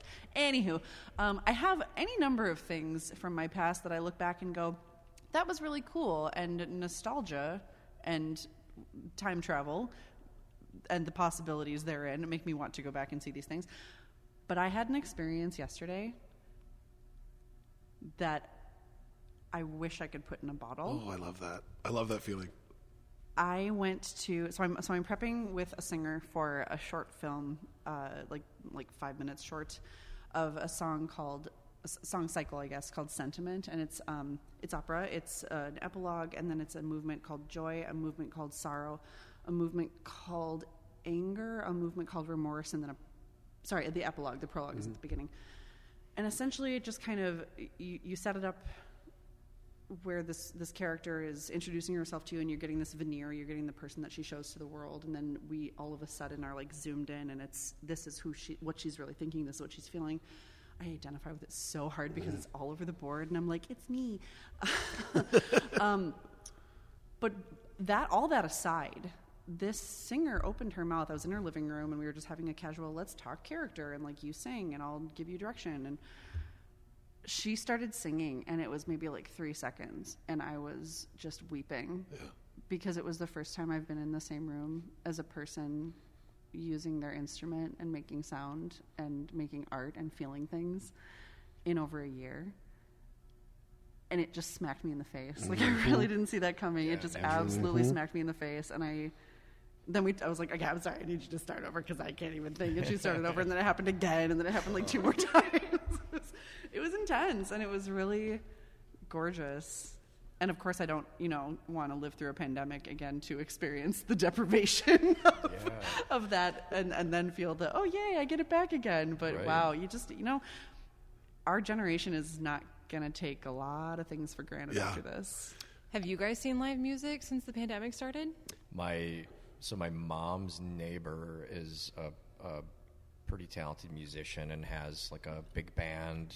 And last summer, I think it was August, I'm trying to remember when it was, just coincidentally, we were at my mom's house for like a little barbecue on the deck, and they were out doing a Facebook Live stream, literally right there, 10 feet away from us. And I just remember it just felt like such a big deal to us, whereas ordinarily, in a normal summer, it would have just been cool. Like, oh shit, I'm grilling some steaks, Taking it for and granted. this band is playing, and it would have been like cool, like, look at, haha, I'm grilling and I got a band playing me as I fucking flip the steak over. And now it's profound. It was, we all kind of just froze and set up our seats and faced them, and it was a really big deal. And you just you'd never imagine that feeling as profound as it did at the time. But that would be my one experience, other than Brett Splinter playing the piano here when we were drunk after the episode a couple of weeks ago. Do you guys have a piano tuner? Because Octave 5 is going a little bit out in the middle. He did his finest. I think the piano's drunk, and also the guests are drunk. So Hey, The Piano's Been Drinking is one of my favorite Tom Waits songs. I feel like that's spot the fuck on. I fucking love Tom Waits. So good. Hold on, this is a tangent. Have you ever seen the movie? It's one of my favorite movies of all time, The Imaginarium of Dr. Parnassus. Absolutely. Yes. Tom Waits is the devil. It's so fucking good. There's a Martin McDonagh is my favorite playwright of all time, and he also has written a number of movies, and he wrote a movie called The Seven Psychopaths. And Tom Waits plays a character that gets one of the best story arcs I've ever seen in a movie, and it's one of those moments where like there's no one on earth that could have played that role. Like, it was written for Tom Waits. Yeah, it was made for him. Period. And every time I watch that movie, I just roll a fucking round in everything about it. It's so good. Oh my God, it's Hold so on, good. what it's called? What it's called? What it's called? What it's called? The Seven Psychopaths. I'm texting this to my husband. 'Cause he's like Tom Waits' biggest fan. Yeah, it's Colin Farrell and Sam Rockwell and Christopher Walken are the leads. some good. It's unbelievable. Nice I know what I'm doing tomorrow night. But Oh. does it? All right, this is a question we ask on our podcast. Does it pass the Bechdel test? Specifically, no, because of why. If you watch the whole plot, is that these are all awful men who can't figure out why things are like it. It goes sideways. I can get behind that. Yeah. The entire, like, Martin McDonagh is so It's not brilliant an to me. ironic title. Yeah. Martin McDonagh is so brilliant to me because he puts this perfect amount of like humor and sarcasm into really dark shit. Yeah. And that movie is about these fucking broken men who don't understand how fucking broken they are, and they're all fighting each other about who's more fucked up. And it just... It's the anti-Bechdel test. I dig yes. it. Yep, I can dig it. But it's with him like high-fiving the Bechdel test, saying this is why this shit sucks. Yep. Yeah, I'll go on. But for also, as of right now, this podcast passes the Bechdel test. So congratulations. High-fiving a million angels. What the fuck is a Bechdel test? Okay, so there is a lesbian cartoonist named Alison Bechdel. Lesbian? I don't know. That's probably true. Things are so expansive these days with regard to gender and sexuality. Sure. This is a queer woman. Yes. Queer person. There we go. Either way, Got cartoonist, and they do, not sure. There's this comic book, and it's called Fun Home, and a musical was later made of it, which is excellent. Okay. Featuring Judy Kuhn, who voiced Pocahontas Yep. back in the day. But this comic is about her life. It's a graphic novel. It's not a comic. It's a graphic novel. Okay. And she grew up discovering that she was a lesbian in like the 70s, and her dad was closeted the whole time. And there was a lot of tumult there. He, had outbursts in ways that someone who is repressing themselves does. But she came up with, and I think it's featured in the graphic novel, but she came up with like a list of questions to ask about books, movies, stories generally, the way that Hollywood or the larger media presents them to us, and to hold things to a standard. Mm-hmm.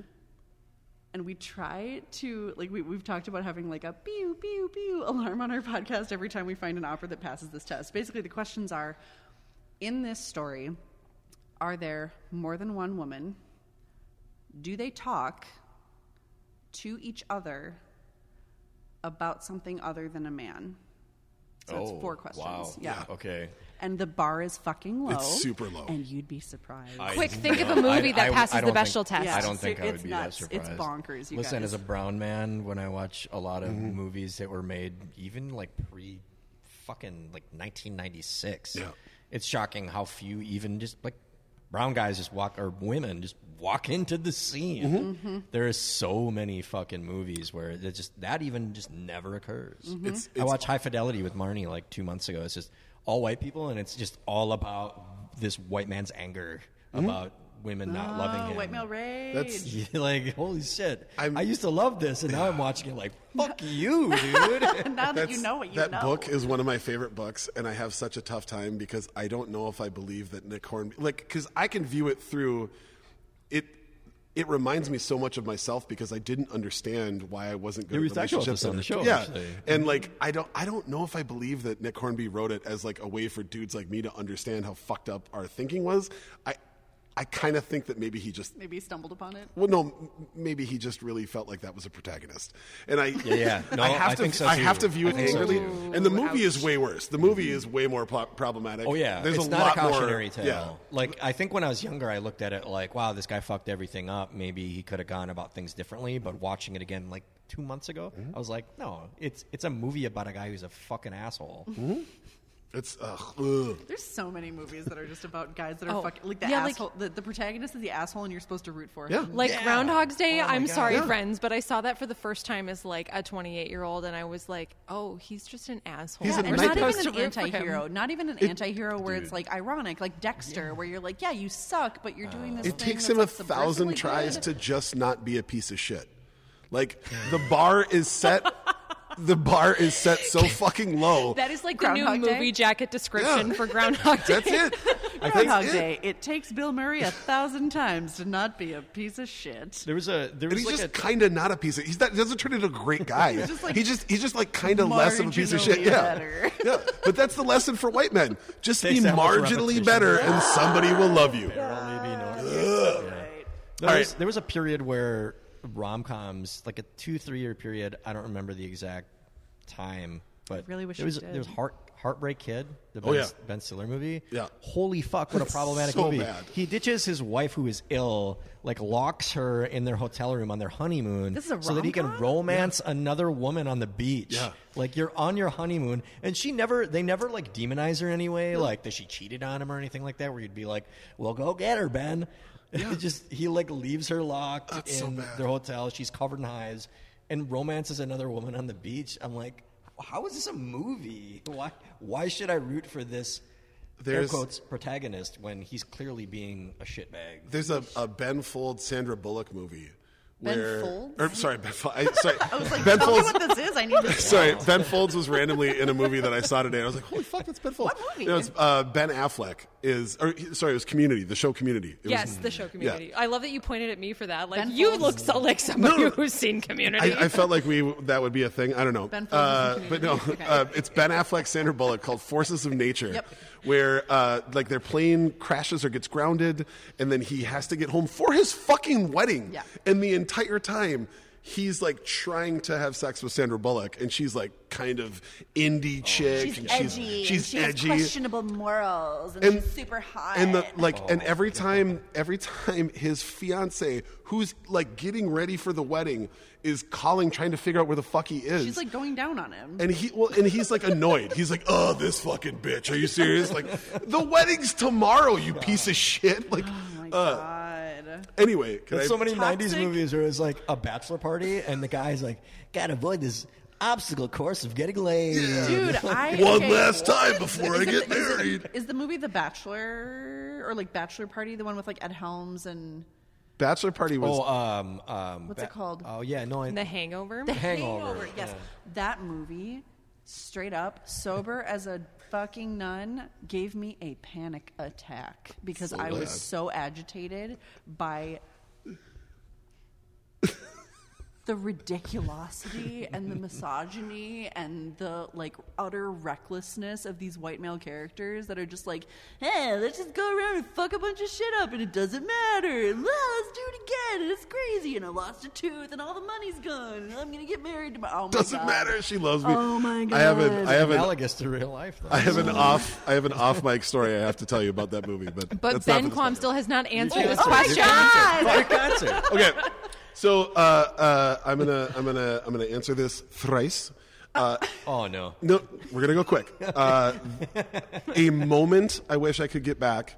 An actual moment was at the last time that I saw Frightened Rabbit, who we've talked about on this podcast before. They have a song called "Keep Yourself Warm," which is an anthem that literally in the chorus has, "It takes more than fucking someone to keep yourself warm." That is literally the chorus of this like building anthem song. And I brought a friend of mine with who had never heard the band, and he used to book music for the Abbey in Chicago. He's seen thousands of bands, and he's my height. We're standing side by side. He's 6'4", I'm 6'5", and he's very stoic. And as it got to the chorus, he just leaned over to me and he goes, "Did he just say it takes more than fucking someone to keep yourself warm?" I go, "Yeah." And he goes, "Man, that's great." It is. That's the only thing we said to each other the entire show, and I would give anything to have that moment back because it was just a perfect performance of it. Like everything was so great, and that's what Dan chose to say. I feel like that's what I would have said because when you first said that, I was like, "Huh? Oh, Yeah, it's oh god, that whole song is just fucking genius. But it occurred to me on my way here that today is 5 years since we lost Prince, and I'm going to try and say this without getting emotional, but Yesterday was 5 years since we lost Prince. yeah, but yeah, you're right. Magic. Yeah, ta-da. When you're listening to this, but I have been really fortunate. I've been blessed to have had a lot of really cool Paisley Park experiences. I've had a lot of cool Prince experiences, and it's because I have a friend who has been on the show before, Dudley D, who was a DJ for 19 years. I understand how lucky I am, and because of the time that Prince would usually go on stage, 2, 3, 4 in the morning, my wife could never come. It was always on a weeknight. She had to work. Like, it just wasn't going to work. And I kept trying to figure out ways to get her there. And he announced his one piano, one microphone tour. And I just happened to be at work. I pulled my phone out, and I was looking at Twitter, and the Third Eye Girl band had announced that those tickets were going on sale. I opened my computer, and I bought 2 tickets. The entire show sold out in 90 seconds. Yeah. I just happened to get those tickets at that exact time. I told Jenny, "I don't care. You have to come. You just have to come see this." And we walked in, and Dudley and Sidney were there, and we got kind of ushered into like a raised up area with couches, so we could really kind of see everything With The going Rock, on. yeah. With our friend Dwayne, and Prince came out, and Jenny, when he walked out, Jenny leaned over to me and she goes, "He does not look good. Like, he looks really skinny." And I had When was this then? this was 3 months before he died. Oh shit. Okay. So, but we had no idea at the time, and he was wearing silk pajamas. So, like, I had never seen him without like shoulder pads and everything. So I didn't know. Maybe he just is that skinny. And it was the most open and vulnerable performance that I've ever seen from him. And my all-time favorite cover of any song ever is his version of Joni Mitchell's "A Case of You." And he hit that minor chord on the piano, and I shrieked. I went, "Oh!" And everyone looked at me, and I was like, "Oh, I'm really sorry." Like, security was looking at me and shit. And I'm like, Did the rock grab your shoulder? Like, yeah. Hey man, He was like, we all smell what he's cooking. Just shut the fuck up. So, Wasn't your brother. and he played "A Case of You" by himself on the piano. And I just kept grabbing her hand. And I'm like, I know this doesn't mean anything to you, but this means everything to me. And I have you here. And we had no idea that he was going to die a few months later. Yeah. And if I could see that moment again, and if I could have her next to me, and if I could hold her hand, like, I would give anything to have that moment, because it was so fucking beautiful. And I didn't realize how fragile it was. You know, like, we went out for drinks afterwards because it was like, holy shit, fucking Prince, woo, yeah, let's have fun. You don't really understand. And my show that I wish I could have seen that I didn't is the same thing. I had tickets to see Bill Withers at Carnegie Hall in New York City, and my boss wouldn't let me have the time off, and I couldn't afford to not eat the rich. I couldn't afford to not have a job. And I tried selling them, and they didn't even get bought. Oh, shit. So there were 2 open seats at Bill Withers at Carnegie Hall. At that point, you just call in sick. Yeah. Here's a good one real quick. I worked with Sociable Cider Works when Charles Bradley performed, and I couldn't go. Oh my I God. could have, but I didn't. And that He's sucks. so 'cause amazing. He fucking passed away like 6 months later. Yeah. Yeah. That was his last big show. I got to jump on that because so my dad and I, our birthdays are a week apart, and every year we see a concert together for our birthdays, or we typically do now that we live far apart and it's COVID and whatnot. But we saw one of Tom Petty's last concerts. Oh, man. And we were sitting in a place where, like, they were bad seats, quote unquote, because it was a little bit behind the stage. But everybody back there is, like, passing joints around and, like, singing along. And we see Tom Petty, like, step off and, like, just, like, take a drag. So we're, like, taking drags with Tom Petty, kind of, you know what I mean? And just singing along and having so a good fucking great. fucking time. And then he died, like, 5 months later. It makes the reverberations backwards. It makes those echoes so much louder and so much more important, you know? Yeah. So let me ask, Yeah. would you see this Prince concert knowing that he was going to die? Is it like that piece of it that would make it even more meaningful to you? Or would you see it not knowing he was going to die again? Would you That's a really good the question. exact same moment? Honestly, Particularly because you said that you were kind of blind to the fact that he was ill. Yeah, and that might have colored it for you. Absolutely, but I will say that I never thought I would get to hear him play that song. Like, Joni Mitchell's Such a version fucking of that good song song. is such a great song, and it's meant so much to me It's my one whole of life. the only songs I've ever bothered to learn how to play on the guitar. Yeah. It's one of the few artists that my mom and my dad had in common, and so growing up in split households, like, I got it from both sides. Yeah. Weird Joni Mitchell pun. But I when Prince put that out, it had been out for 10 years before I heard his cover of it. And I just never thought, like, why would he's so famous for just doing a thing and then moving on to the next thing. I never thought I would be able to hear that song, especially not at a show where he was talking about, like, showing the scales that his dad taught him on the piano when he was a small child. Like, I'd never heard him talk about his dad before. And he was going so in depth with that. And he did a ballad version of Little Red Corvette. It was wild. And then he literally hit that opening chord, and I think I was the only person in the room that even understood what was going to happen. And I would give anything to have that moment again. And then realizing how fragile that was, like what a small snowflake melting on your hand it was.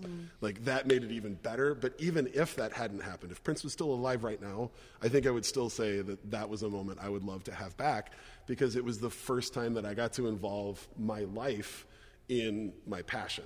Yeah. Like, Jenny had never been able to see something that meant so much to me, and getting to share that was so fucking incredible for me.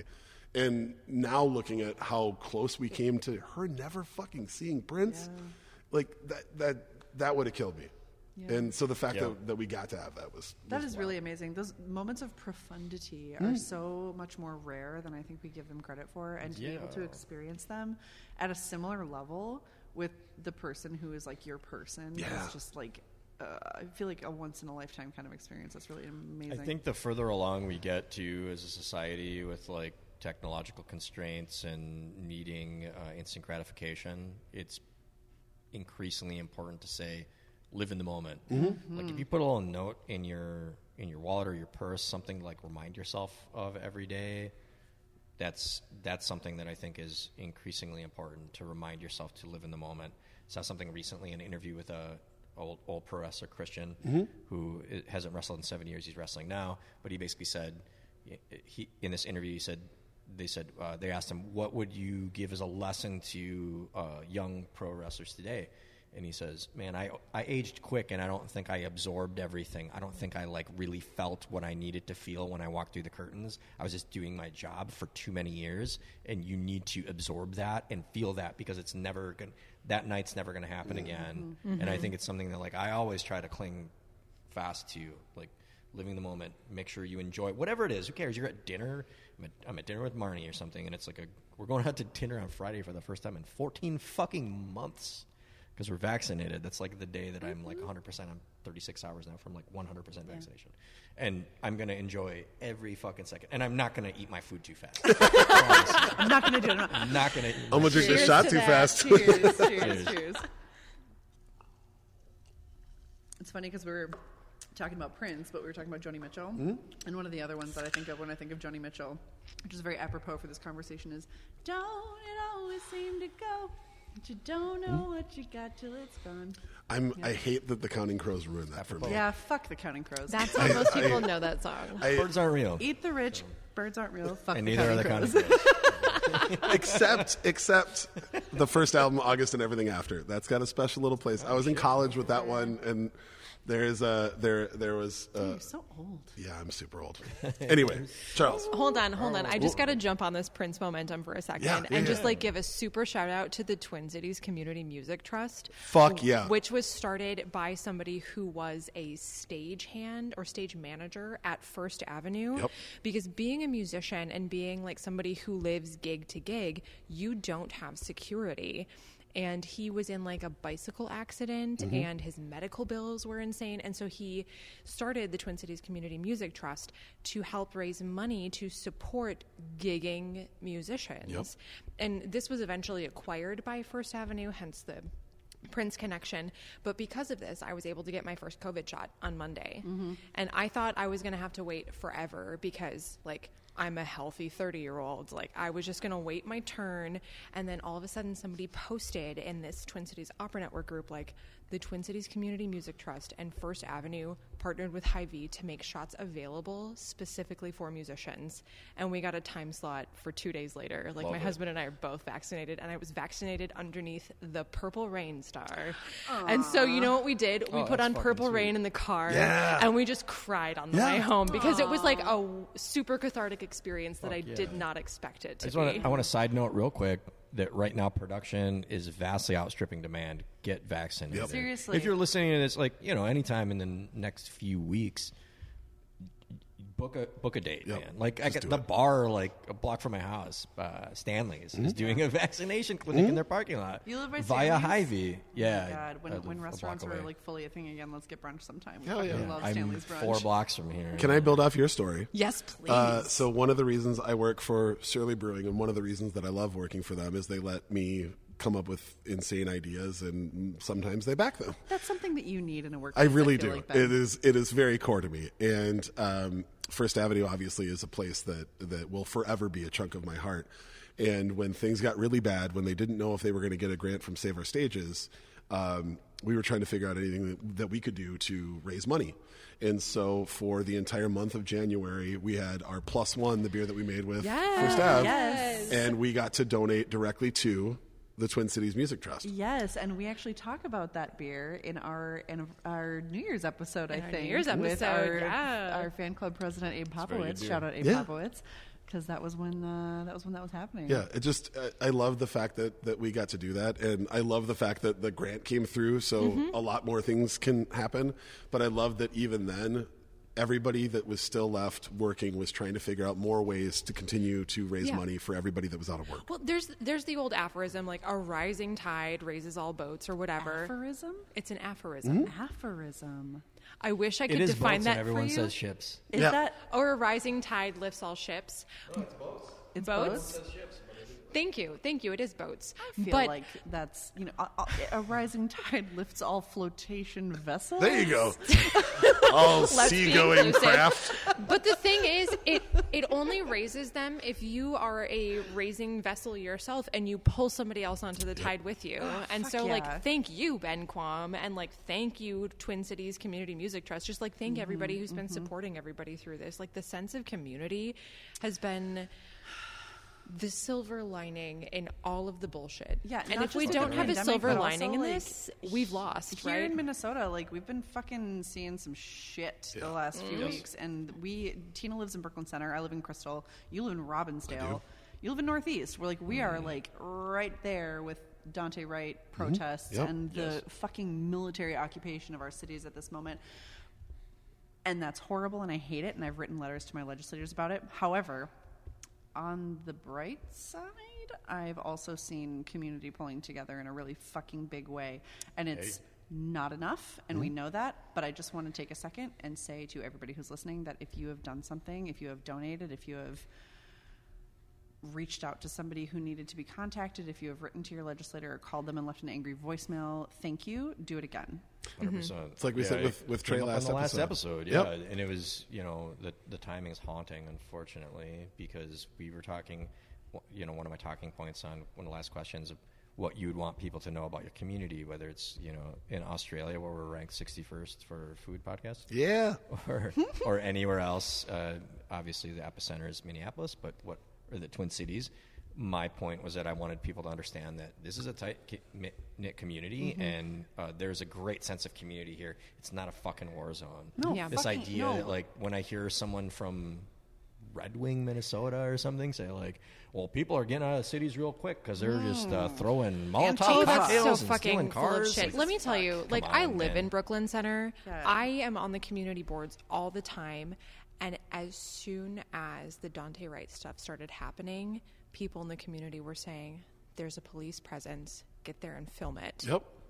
Like, people were on top of that. And then the police started targeting the press. Yes. Because why? But why then, would you target hold on, the press? hold on. Okay, let's not get into like the toxic outrage of this. I'm trying to talk about the beautiful side of this, which is that my community fucking came together. And like, there are people who live right next to the precinct who, like, tear gas is coming in through their doors and windows, and they're at home trying to sleep.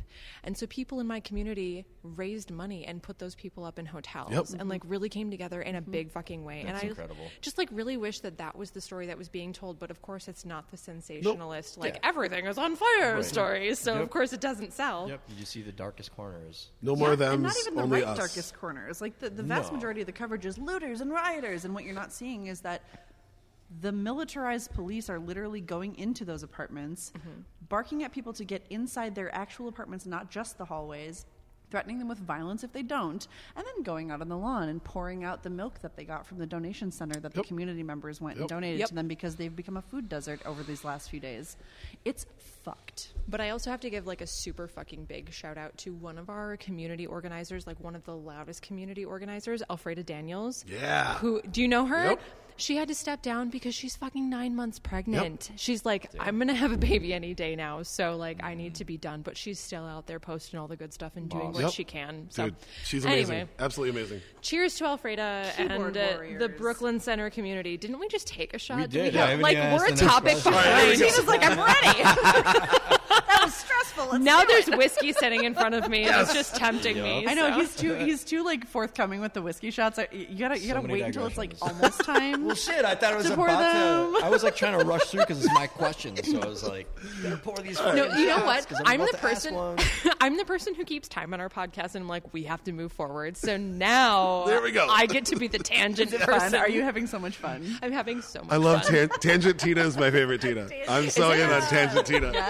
It's fun because I probably would rather tighten up the overall time signature of our podcast, but I don't control the clock, so we end up having. And again, we talked about this earlier. It adds to sort of the novelty of what we're doing here, where we're getting fucking drunk. Oh, Every you bar- mean this 3-hour episode and you're every about to bar put out? says this. All right, question 5. Let's. Can we pause for just a second? Yeah, How many shots are we out from being done? I just need to touch base with my husband. one more. One more after this. Okay, cool. Half an hour? This is the last shot right here. Yep, definitely. So, okay. How has the pandemic changed the way you cook and eat?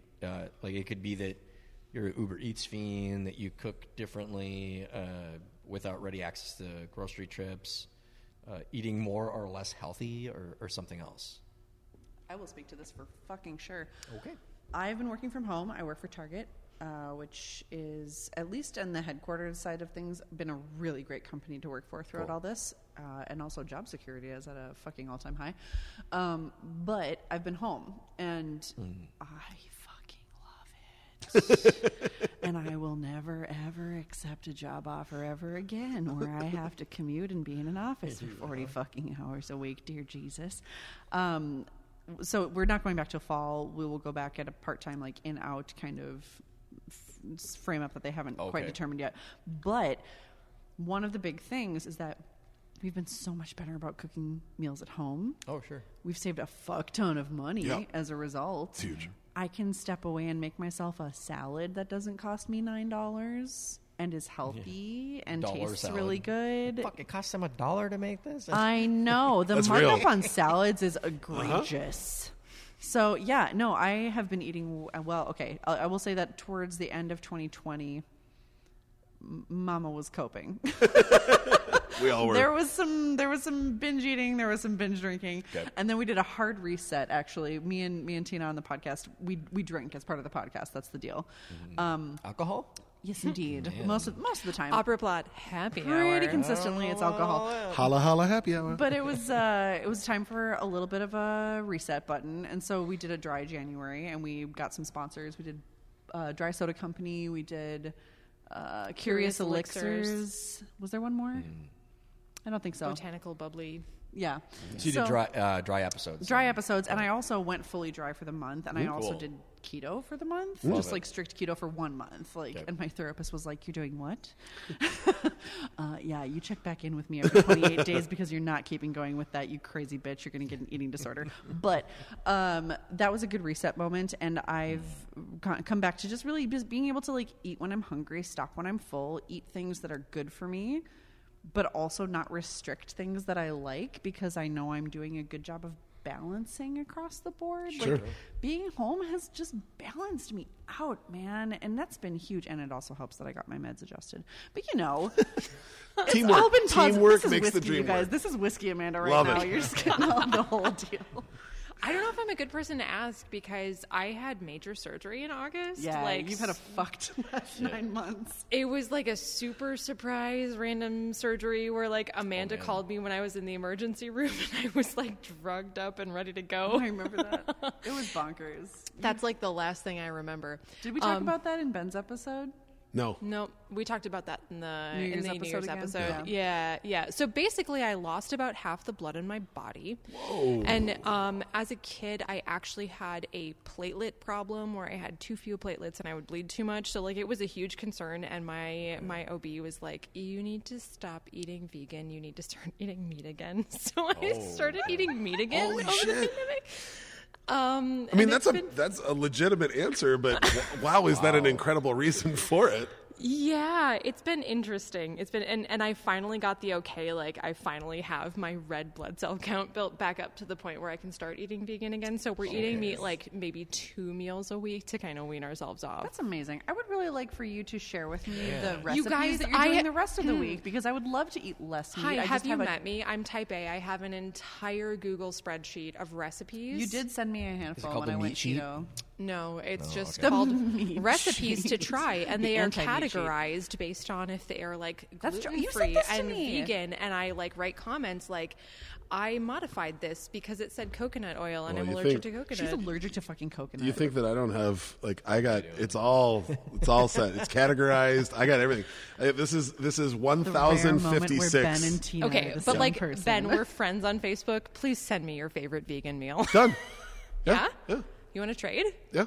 I'm all about it. want I'm going to in. send you a potato leek soup with Yeah. lemon and like cannellini beans. Oh, it's vegan so fucking potato good. leek soup. Yeah. Fuck So yes. I have a number of good friends who are vegan, and I have a former relationship where overnight she just decided that she was going to be vegetarian, leaning vegan, but I cooked 99% of the time, so it was just like surprise, figure it out, and. And then you do, and it's fucking delicious. Yeah, well, and that was what I was going to say. Is Jenny and I have tried to get back into more of that. Yeah, so we've been doing at least one day a week where it's like pescatarian, and then one day a week where it's vegetarian or vegan, and that's breakfast, lunch, and dinner. And so trying to figure it out, and then basically what we're trying to do is once we start a habit going, then we can spread that to 2 days. And then you can kind of try and be a little bit more ethical in what you're consuming. And what I love more than anything, and I wish I could tell you that it was because I wanted to be more ethical and moral about it, but it's the challenge. It's I can get into a real comfort zone where I can cook really tasty shit for days if I'm using my wheelhouse. Yeah, it's Samé's cookbook. Yeah. Yeah, cook Mediterranean and Arab food. That's actually the book that started it was a Moroccan and North African cookbook where over half of it doesn't involve any meat at all. And once we started going down that role, then, okay, that's awesome.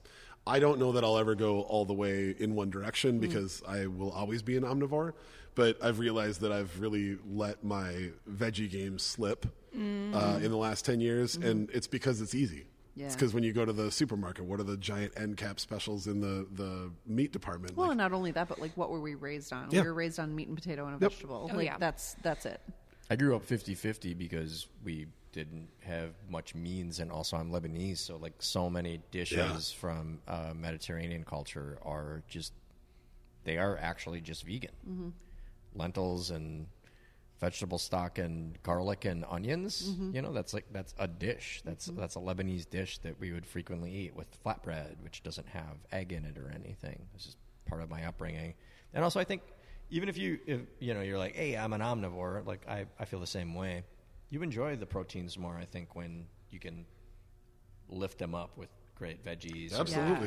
Or have good, or even just have like a good vegan dinner, eat falafel or something. Yeah. Which in its own way is meaty, or like mushrooms or something. And then the next It's day the you have umami, meat. And then, right? for sure. Absolutely. And when you have it less often, again, taking things for granted, like the way we eat meat in this country is egregious. And if you can, for whatever reason, whether it's a challenge or whether it's because you want to do it ethically or whether it's because you feel guilty, it doesn't really matter. Like, we should probably be consuming less meat. And one of the ways we've done that, and we're not great at it, but we can be better. But like we've started to like source. Let's buy a half cow. Like let's go in with some friends and buy a half cow and get it butchered. And it's more per pound, absolutely. But if you know you're paying more per pound, you know you're getting better quality, and then you're just going to have it less often so that you can make it cost effective. And then that challenges you to up your game in terms of vegetarian and vegan dishes as well. It's just a win all around. Absolutely.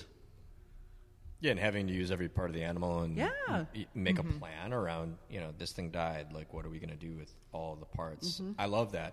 Actually, I've had experiences with farmers where I want to buy like a quarter or a half of a cow, and they're like $3.80 per pound hanging weight, and I say to them like, cool, I want the bones and everything. And they're like, what the fuck? Nobody does that. I'm like, wait, you killed it and you're charging me hanging chicken weight. stock. Cow stock. Give me Chicken everything. stock out of cows. I'm gonna use I want to use everything. Yeah. Like, Also, you're can just I gonna have throw the skin and I'll bones make a to your- blanket out of it? For sure.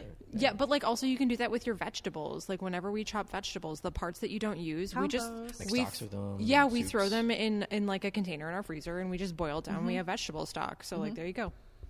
I need to do that more now that I have a chest freezer in my garage. Chest freezers. Hell yeah. Yeah, the problem was Shit. like I would fill our freezer with so much stuff. My wife would be like, "Are you fucking kidding me?" Like 2 weeks Zombie ago, apocalypse, we're ready. 2 weeks ago after our podcast, we got back to my place. Like we all went back and smoked a cigar in my yard, and I went inside, and Marnie looked at me and she was like, "Dude, I opened the freezer door and a bag of chicken breasts fell out and hit me in the foot." No. And I was like, shit. And then after everybody left, like without saying a word, I just went in and like grabbed bags full of stuff and took it out to the chest freezer. Yeah. I just got it. So I was kind of proud of myself, also a little ashamed, but I was just like, okay, fine. I'll just move everything outside. Don't be ashamed. Tina, would you use cream in a recipe? Would I use cream in a cream? recipe? Yeah. I would substitute it with flax milk. Okay. I just posted a vegan recipe that I really love, and I'm gonna send another one right below What it. vegan recipe has cream in No, it? no, Like no, coconut no. cream? Coconut No, milk or something? I posted I'm a vegan allergic to recipe, coconut, but I have a separate recipe that Allergic to coconut? I really love. Oh, shit. So I know, that's right? why the flax. Hence the flax milk. I'm a vegan allergic to coconut. Dude, I don't know what I would do without coconut milk for vegetarian dishes, I swear to God. Yeah. Or vegan dishes. Flax milk. So Anyway, I know. yeah, tell me all about this recipe Where do you you get posted. flax milk? Hold on. real Flax quick. milk, I mean, unfortunately, you Whole put Foods is flax- corporate, but you buy it there. Oh, you can get it at Whole Foods. Okay. Yeah. Put it into a blender. You can make your own flax milk, but it's not as easy as making Flax your have own really, almond milk. really little it's really nipples. gelatinous. Sounds yeah. like my idea of a terrible Saturday.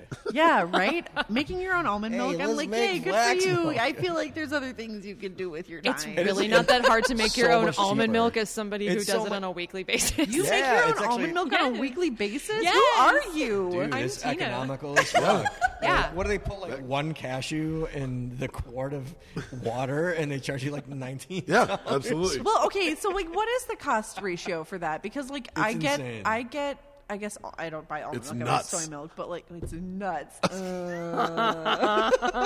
Can we Worth go with it. that answer and move on? Because there's like whiskey sitting in front of me. Yeah. and There we go. Okay, who's answered the question? I don't even I don't remember what the I question answered. is. Amanda No, and we I did the answered food one. question.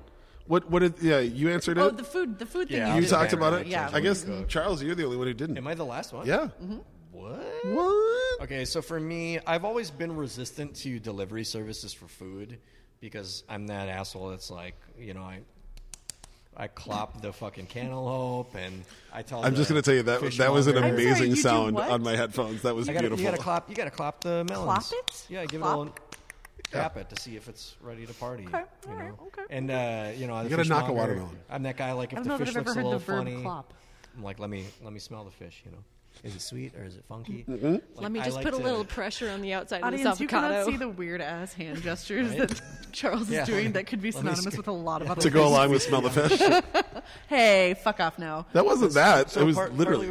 where I find inspiration for preparing food and meals and stuff is like navigating through a store. I am totally Mm-hmm. that. Like for me, if I'm therapeutically shopping, it's a grocery store. Yes. Same. And I will just go bonkers. And like the people at Whole Foods, I know it's corporate, but I shop at Whole Foods a lot. It's When I have my beautiful. It's one of those- basket, yeah. like, and I roll up, they know me, and they're like, "Good, you grabbed the basket," because they know that then I'm limiting myself. Yeah. If I have a cart, the cart's full. If I have a basket, the basket's full. And I just love the experience of like selecting items. So, anyways, major digression. Over the last year, I've had to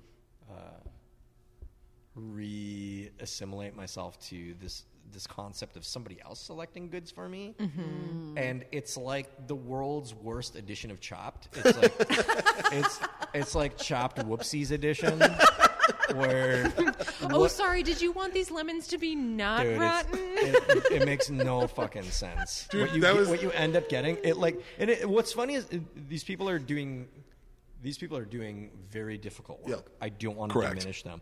And sometimes it's not their fault. Like today, for instance, I ordered a bunch of food delivery, and I ordered pork belly, and the picture is of like whole pork belly chunks. I ordered 2 pounds, and it showed up, and it was like, it looked like someone got really mad at a pig and just like beat the fuck out of it. It wasn't even like sliced like bacon. It was just like shreds. The pictures are.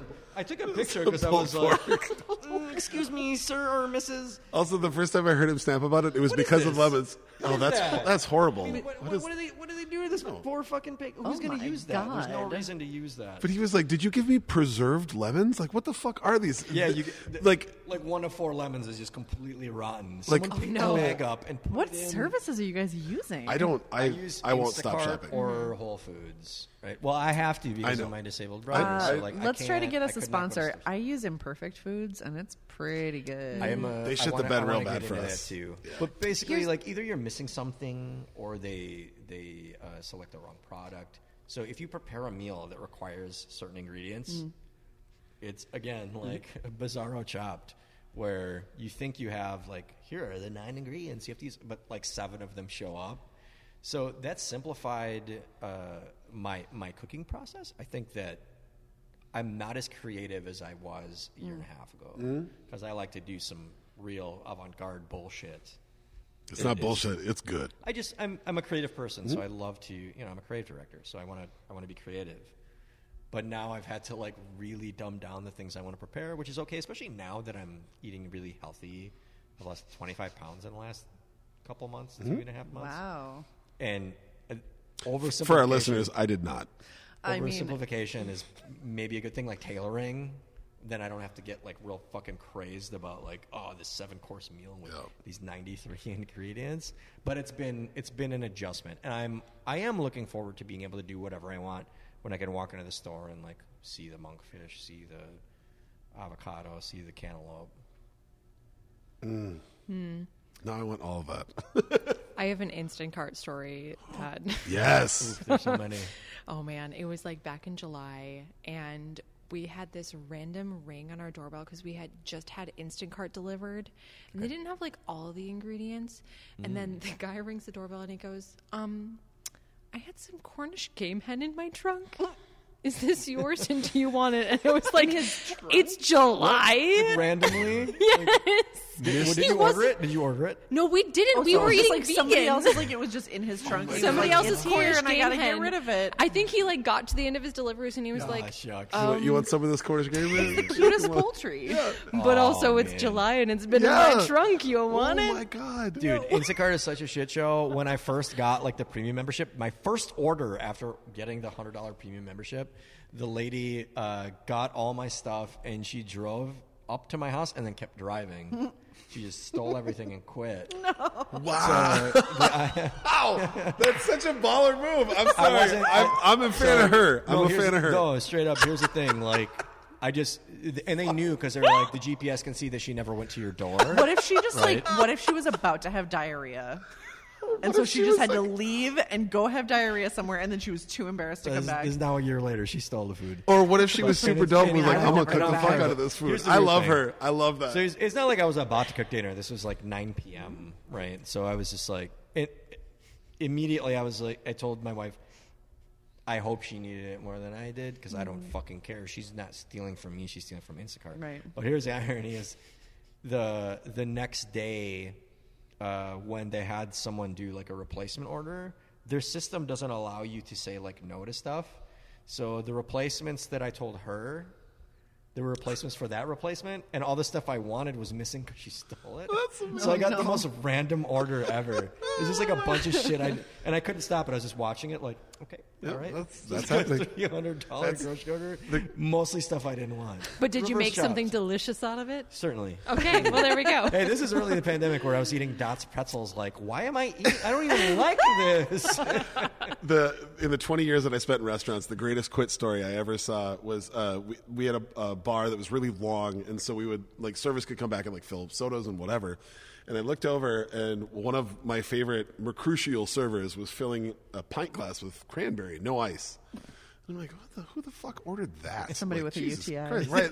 But see, it doesn't actually work because that's just red dye number 5 and flavoring. Yeah, like it's that not doesn't red help with cranberry anything. juice. So she gets Gotta that get the capsules, everybody. And Have she was a bottle of the capsules by your bed. yeah, she was 5'3" tops, and she has to climb. But she hops on the back of my bar with this pint glass, and she looks over and she grabs a bottle of Grey Goose, and just starts fucking taking pulls and then taking a drink and then taking pulls. I go, "What the fuck are you doing?" She goes, "Quit, motherfucker!"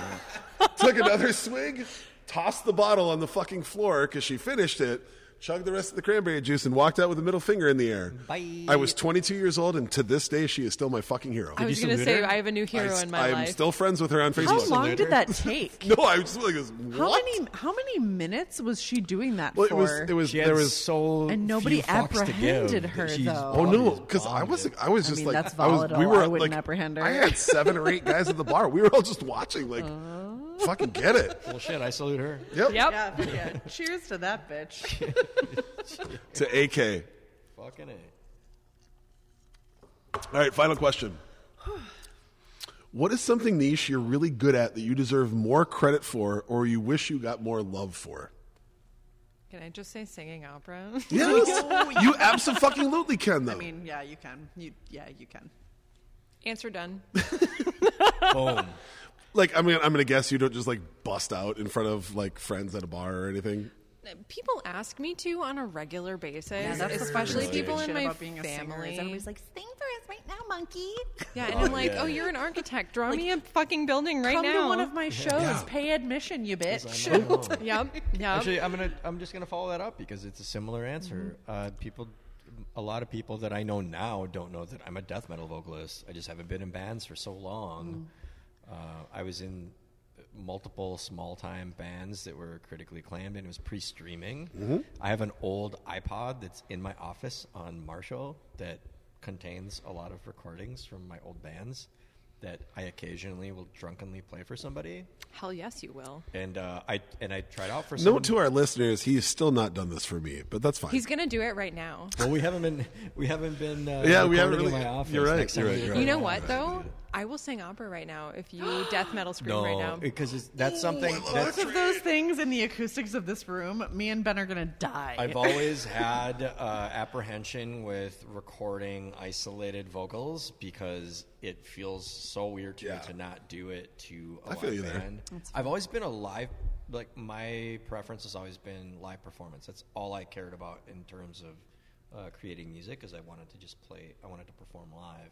The irony is that I mostly recorded the bands that I was with is doing recordings, and I always fucking hated it. Like the last band I tried scary. out for. What's that? It's Yeah, scary. sure. Recording's fucking scary. Like when you're performing live, it's like I am giving this experience to somebody else, and Right. like and you're this also is not an encapsulating it necessarily either. Yeah, Like that too. it's much more of like an intangible, fleeting thing where it's gone and you can keep going forward. Whereas when you're specifically recording, the whole point is to just cement it, and it's terrible. Yeah, but simultaneously, like live, it's an act of self-love that you're Correct. sharing with other people, Yeah. and when you're recording, it's an act of self-criticism. Yes, Yeah. yes, That's legit. Yes, Well, to yes, refer yes, back yes. to question number one, like a smash burger, like that's like art. That's like splashing paint, right? And my style Jackson of music, it's very It's much the Jackson that. Pollock of hamburgers. But recording is baking, right? Yeah. Recording is baking. Yeah, So yeah. Has to having be to like perfect. isolate those elements it makes me slightly uncomfortable. The last band that I was in when I tried out for them, it was unusual because they didn't have any. It was like a gent style death metal band, and they had no recorded material, but they had lots of great music written with no vocals, no lyrics, and they were when I went to it was self-deprecating and almost like self-parodying. That when I tried out for them, they were like, just scream some stuff. And I was like, wow, this is like an insult to the art that I'm just screaming nonsense into the mic instead of actual lyrics. And I did it for like a half hour because they were like so enamored with what I was doing that they were like, wow, this is great. Let's just keep doing it. And I'm just like, whoa, whoa, whoa, whoa, whoa. Like, there was nothing. I was yelling nothing. Yeah. I mean, it's like And in my head- it's Sigur Rós death metal. Yeah, there you go. That's legit. In my head the whole time I was Invalidate like, it. I can't believe I'm doing this because this is like silly, you know? Imagine being a singer and just like warbling random nonsense. I'm gonna go. Yeah. Like it doesn't invalidate it. Like it's an acoustical and like it's a sensory experience, and like the conglomerate of those sounds and the emotional expression that was happening was speaking to people, and it's probably going to speak to more people. And like, yes, it felt really weird and foreign, and that's valid.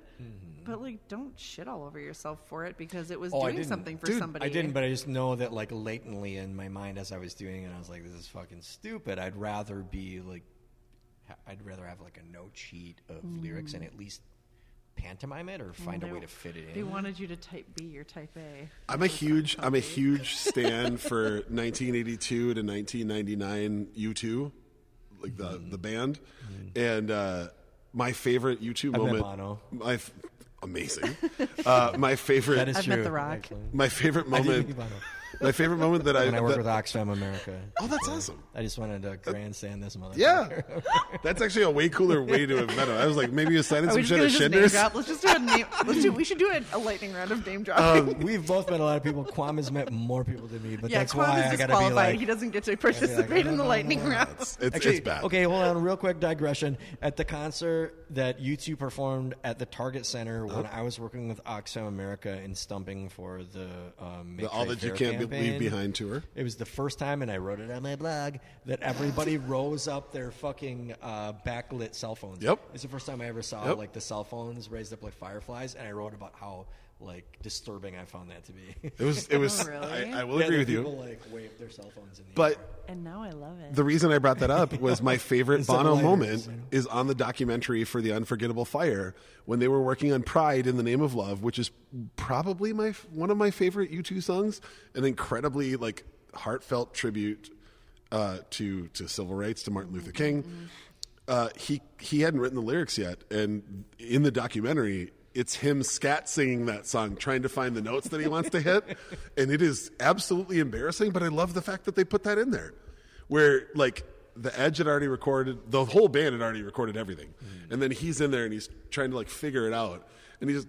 It's like it's so awkward. He's doing weird things with his hands. I don't know. Like, I feel like I think it's beautiful. It is beautiful because this conversation is basically like, what comes first, the chicken or the egg? What comes first, the lyrics or the music? And it doesn't fucking matter because Scatter the scat man. Yeah. If you want something along those lines, Ella Fitzgerald, One Note Samba. Ooh. Forever and always. My wife loves Ella Fitzgerald. I call her Elephant Gerald. She loves that. No, Elephant's Gerald. Elephant's Gerald. The next elephant I see, I'm going to call Gerald, and I will take a picture with Elephant Gerald. Okay. I have a digression. I love. No. Yeah, I know, right? It's just shocking. I can also see like your type A turning like, oh no, these bitches in their digression. No, I don't. You've had so many digressions tonight. You're loving this shit. I'm so type No. 1B. Your I'm type digressions, 1B. that's Tangentina. Love it. Totally different. fair enough. Totally different. we need an That's the cocktail alliteration. we're gonna make. We need an alliteration, but I'll take it. So we're talking about puns for Elephant's Gerald. Elephant's Gerald, yeah. I worked with a guy at Travail Kitchen and Amusements. That's not important. I worked with a guy, and he has 2 cats. Cool. Wait, who is this? I know most of the people there. Me too. I'll tell you after I tell the story because Okay. I don't want to ruin the punchline. So he has 2 cats. Okay. One of their names is Claude Monet. AWED. Yes. The next cat's name is Stephen J. Meowking. And he also has a 2/3 scale plaster panther in his house. As you do. Who can get mad at that? And the panther's name Okay. the panther's name is Susan B. Panthony. Fuck it, I'm done. That's too fucking good.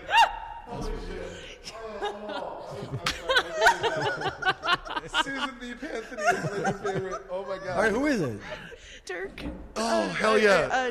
Dick Dunham. Yeah, Dick Dunham is the Yeah. great. Shout out to fucking, god damn it, one of the Goddamn, most he's so amazing fucking weird funny. dudes I've ever He's met. such a cool guy. Such a cool guy. Up Also, for anything. Cool That's guy. dad worthy. That's I a dad know! worthy. We've never so brought this good. up, but The do you best know that shit. that's the first time I met you? Really? Yeah. I was working on an event with Travail, and that was it was right when you had started your event planning. We ended up we had 2 meetings, and I had never me? Yeah. I had never put it together. I went in because I was talking to Okay, because quick pause, backstory. The reason I know Ben is because my sister's husband is best friends with Ben. Yeah. Otherwise, I would not know you, except for the fact that apparently I met you Yeah. well before this. But just so you know, I didn't remember that.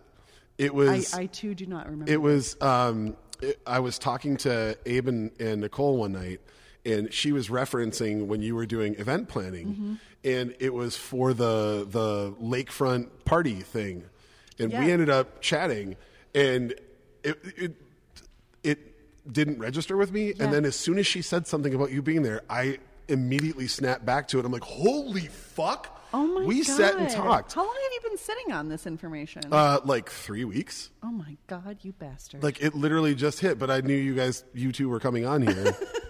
And also, apologies, that's the second time I've said you guys. But I knew I'm that, not offended. That's fine. but That's yeah. okay. But the thank two you of for the two of consideration. you, I knew you guys. Again, 3. I knew that both of you were coming on the show, and I just kept sitting on it, and I remembered it was in what's now the Pig Ate My Pizza space. Yep. Because when we were sitting down and talking, I looked up and Jenny and I's names were on the garage doors directly above us, and I took a picture of that. But that was Wow. the first time that I met you, and it didn't register. Not at their wedding, none of that. To be perfectly honest, I have absolutely no recollection of this. That was a whirlwind of Yeah. a moment for me. It was right after I had started with Bent Paddle. So, Okay. this is, I think, 4 or 5 years ago. And I don't want to sound precious, but you're definitely not the only beer rep that I talked Correct. to. I'm also well aware of that. Did you just say Bent Paddle though? I did. Yeah. I love Bent Paddle. I do went too. to school in Duluth. My whole family is from Duluth Superior. Bent Paddle, Bent I fucking Paddle. will be there at 8:30 tomorrow morning. Really? When you're listening to this, folks, I am in Duluth currently. Good God. Oh man, are they ever going to do that coffee Madagascar vanilla thing ever again? Because that was amazing. Yes, I will just say yes. The world has gone sideways in the last couple of years, but it's coming back around again. And I honestly, I don't think I've ever left a job that I loved more than that job, and I still to this day love every single human I worked with. I've actually sung opera in the Bent Paddle Tap Room. God damn it, that's amazing.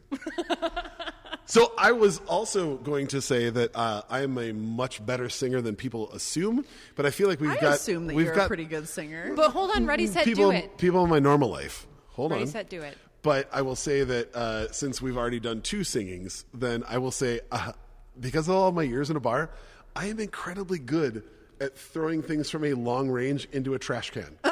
And I take a weird amount of pride in that. That's fair. I don't know why, and I've never, it's not something you can brag about, but I will literally ball up a napkin, and from 25 feet out, I'll toss, and it'll hit most of the time, and I feel like a personal, fuck yeah, I did that. How dumb is that? There's no reason to be proud of that. So here's a question why I want to know why you're proud of it.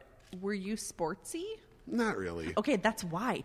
I was a theater kid, and when we were in rehearsals, if you caught something, if somebody tossed you something and you caught it, everybody would stop what they were doing and clap for you. See, for me, what it is I'm amazed at it's the little things that we do subconsciously as humans where I'm fascinated that I can do that. I can whistle a tune in key, and I've never once practiced whistling.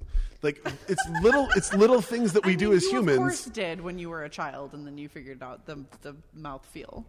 I don't. I mean, you don't have to remember. Sorry to sweetheart. take this over, but I'm actually quite curious about Bonus whether time. you have really good relative pitch, because when you said that Prince story about that chord and you knew exactly what was going to happen, I think because you are an avid music listener, you probably have really good relative pitch. And you can listen to a chord, and it will probably remind you of any random song. That is 100% right, and that's why I was a DJ for 20 years. That I am a savant when it comes to music stuff, but everyone in my life has been beaten over the head for years having to hear me talk about that. So I feel like that I can't really, I couldn't answer that way. And now all but you listeners get to hear it. That's absolutely, that's a thing.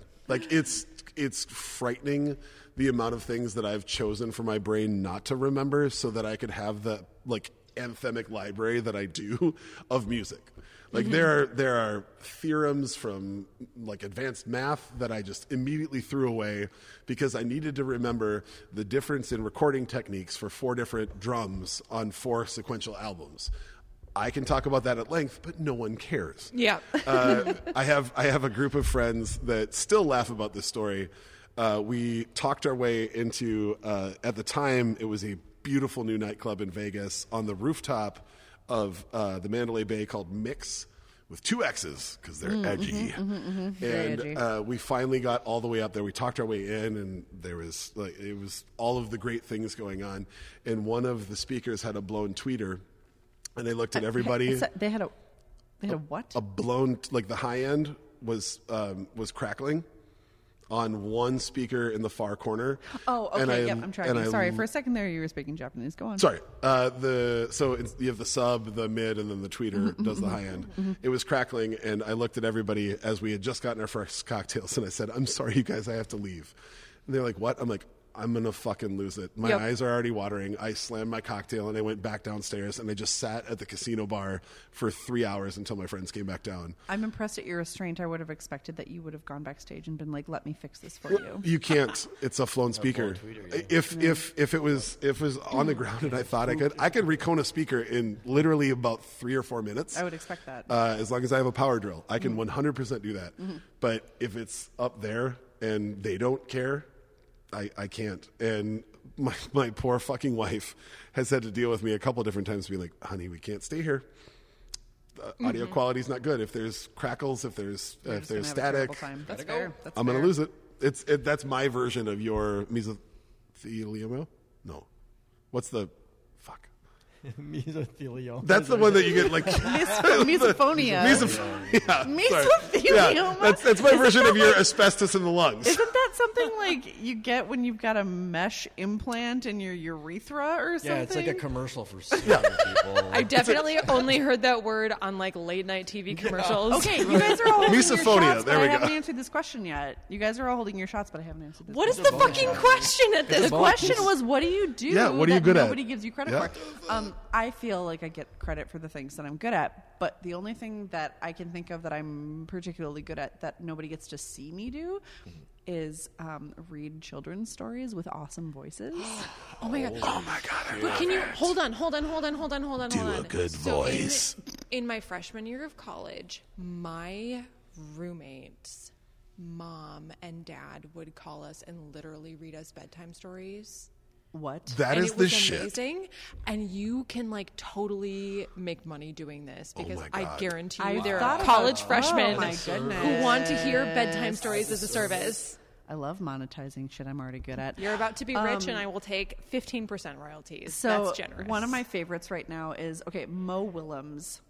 There's no reason that anybody listening to this would know this unless they have a kid. But Mo Willems is a Sesame Street guy, and he also is an illustrator and writer. I don't know what he does on Sesame Street.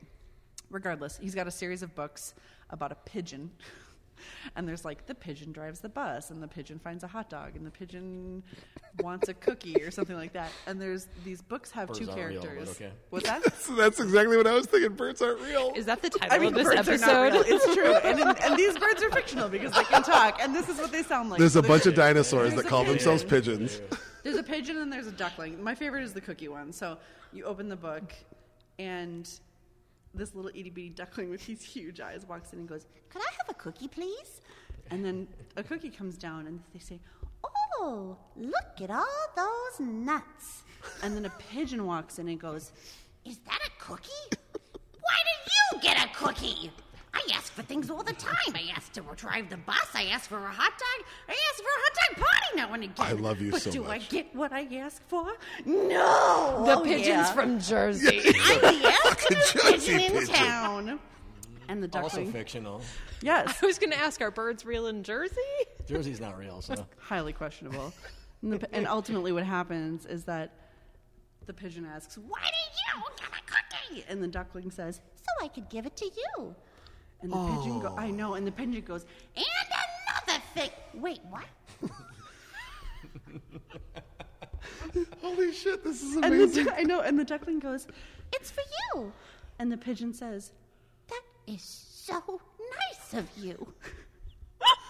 Thank you. Thank you very much. That is one great duckling. and he walks off, and the duckling looks up to the fictional god character that handed down the cookie in the first place and says, They gotta be God cookies, don't they? Could I get another cookie, please? And this time, no nuts. Holy shit, that's amazing. Listen, if you ever need a weird, bassy, voicey guy to do anything I'll else, call just you let up. me know. I'm there. Juniper will wait. I'll be Pipe like, 'em hang in. on, June. Pipe 'em in. Yeah. I gotta call Ben. I can do, or I can do the intro for like in a world where a duck wants a cookie. Movie phone. I'm going to utilize this. Every time I do bedtime with Juniper Joan Carlson, I'm going to utilize this, and she'll love it. And here's a fun story about Juniper Joan Carlson and Ben Quam. JJC. JJC. Once upon a time, not too long ago, Ben brought over a splitter because we were doing an episode where we needed a splitter. Very generously. Love you, Ben Quam. Thank you very much. Love you too. And he popped over and was just in my kitchen. Ben Quam is a very, very tall human. Not small. Not small human. Large man, yeah. Generally large, Comes up frequently on the particularly tall. pod. Yes, indeed. So, Large Quam. and Juniper Joan is, as most 4-year-olds are, not large. So she's sitting eating dinner. Not quam sized. Yep, definitely not quam size. So me and Ben are talking and whatever, and he's only met her one other time when she was a literal baby. So there was one of those, I knew you when I were a baby, and she just stares at him blankly moments because that's what happens. And then he left, and I said, oh my gosh, Juniper, wasn't Ben so tall? And she goes, yeah. And I said, he was way taller than you. And she goes, yeah, but Mom, I'm 4 and he's 60. Yeah. I'm the oldest man. No, to be fair, I think this is based on the logic that people continue to Yep. get taller as they Agreed. age. And I will not pop that bubble. Absolutely. That is 100% Juniper. That is 100% how we do. Fucking in. Well, Bonus Shot, thank you so much. Thank you. To both of you for being here. What a delight. This was a pleasure. Oh my goodness, yes. Cheers. So because people are obviously going to be completely enamored with both of you, how do they find the podcast? How do they find you on social medias? Where do they go? Yeah, so you can check out us. You can send us an email, first of all, at operaplothappyhour@gmail.com. And please do. You can also check us out on Facebook, Instagram, and now Twitter. Yes. Twitter. Yes, at Operaplot Happy on Twitter. And yeah, send us an email. Right now, the only person who sends us emails is our super fan. Her name is Savannah Dillard, and she's lovely. Hi, Savannah. But you can subscribe to the show on Stitcher, Spotify, Google Play, and Apple Podcasts. And you can also check us out on the website. Excuse me. Oh my God, whiskey. Hi. Hello, Seven Shots. OperaPlotHappyHour.com. Yeah. Nailed it. Charles, where do people find you? You can find me fully vaccinated in the streets. I just want to encourage people to go get vaccinated. Do it. In the streets. Go get vaccinated. It's so nice to hug Just people, you walk guys. outside and he's going to be there. If you've been hugging people this whole time, just fucking get vaccinated anyways. I'll just be awkwardly spinning over a sewer plate with gases pouring out of it. Beautiful. Whatever, you know. Again, just want to remind everybody to do everything that they can to help their fellow people out. There are no more them. There is only us. Please give us a review if you like what we're doing. Please keep listening. If you want to harass me on the internets, look up Quamunist or The Quamunist. Or Dot Either way. Quam. Or .quam.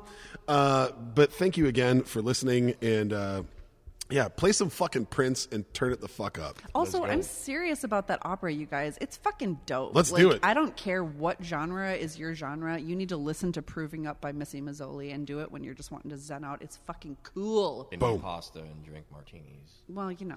All the pastas, Optional. all the I martinis, know all that. whiskey on the side. Fuck yeah, we love you guys.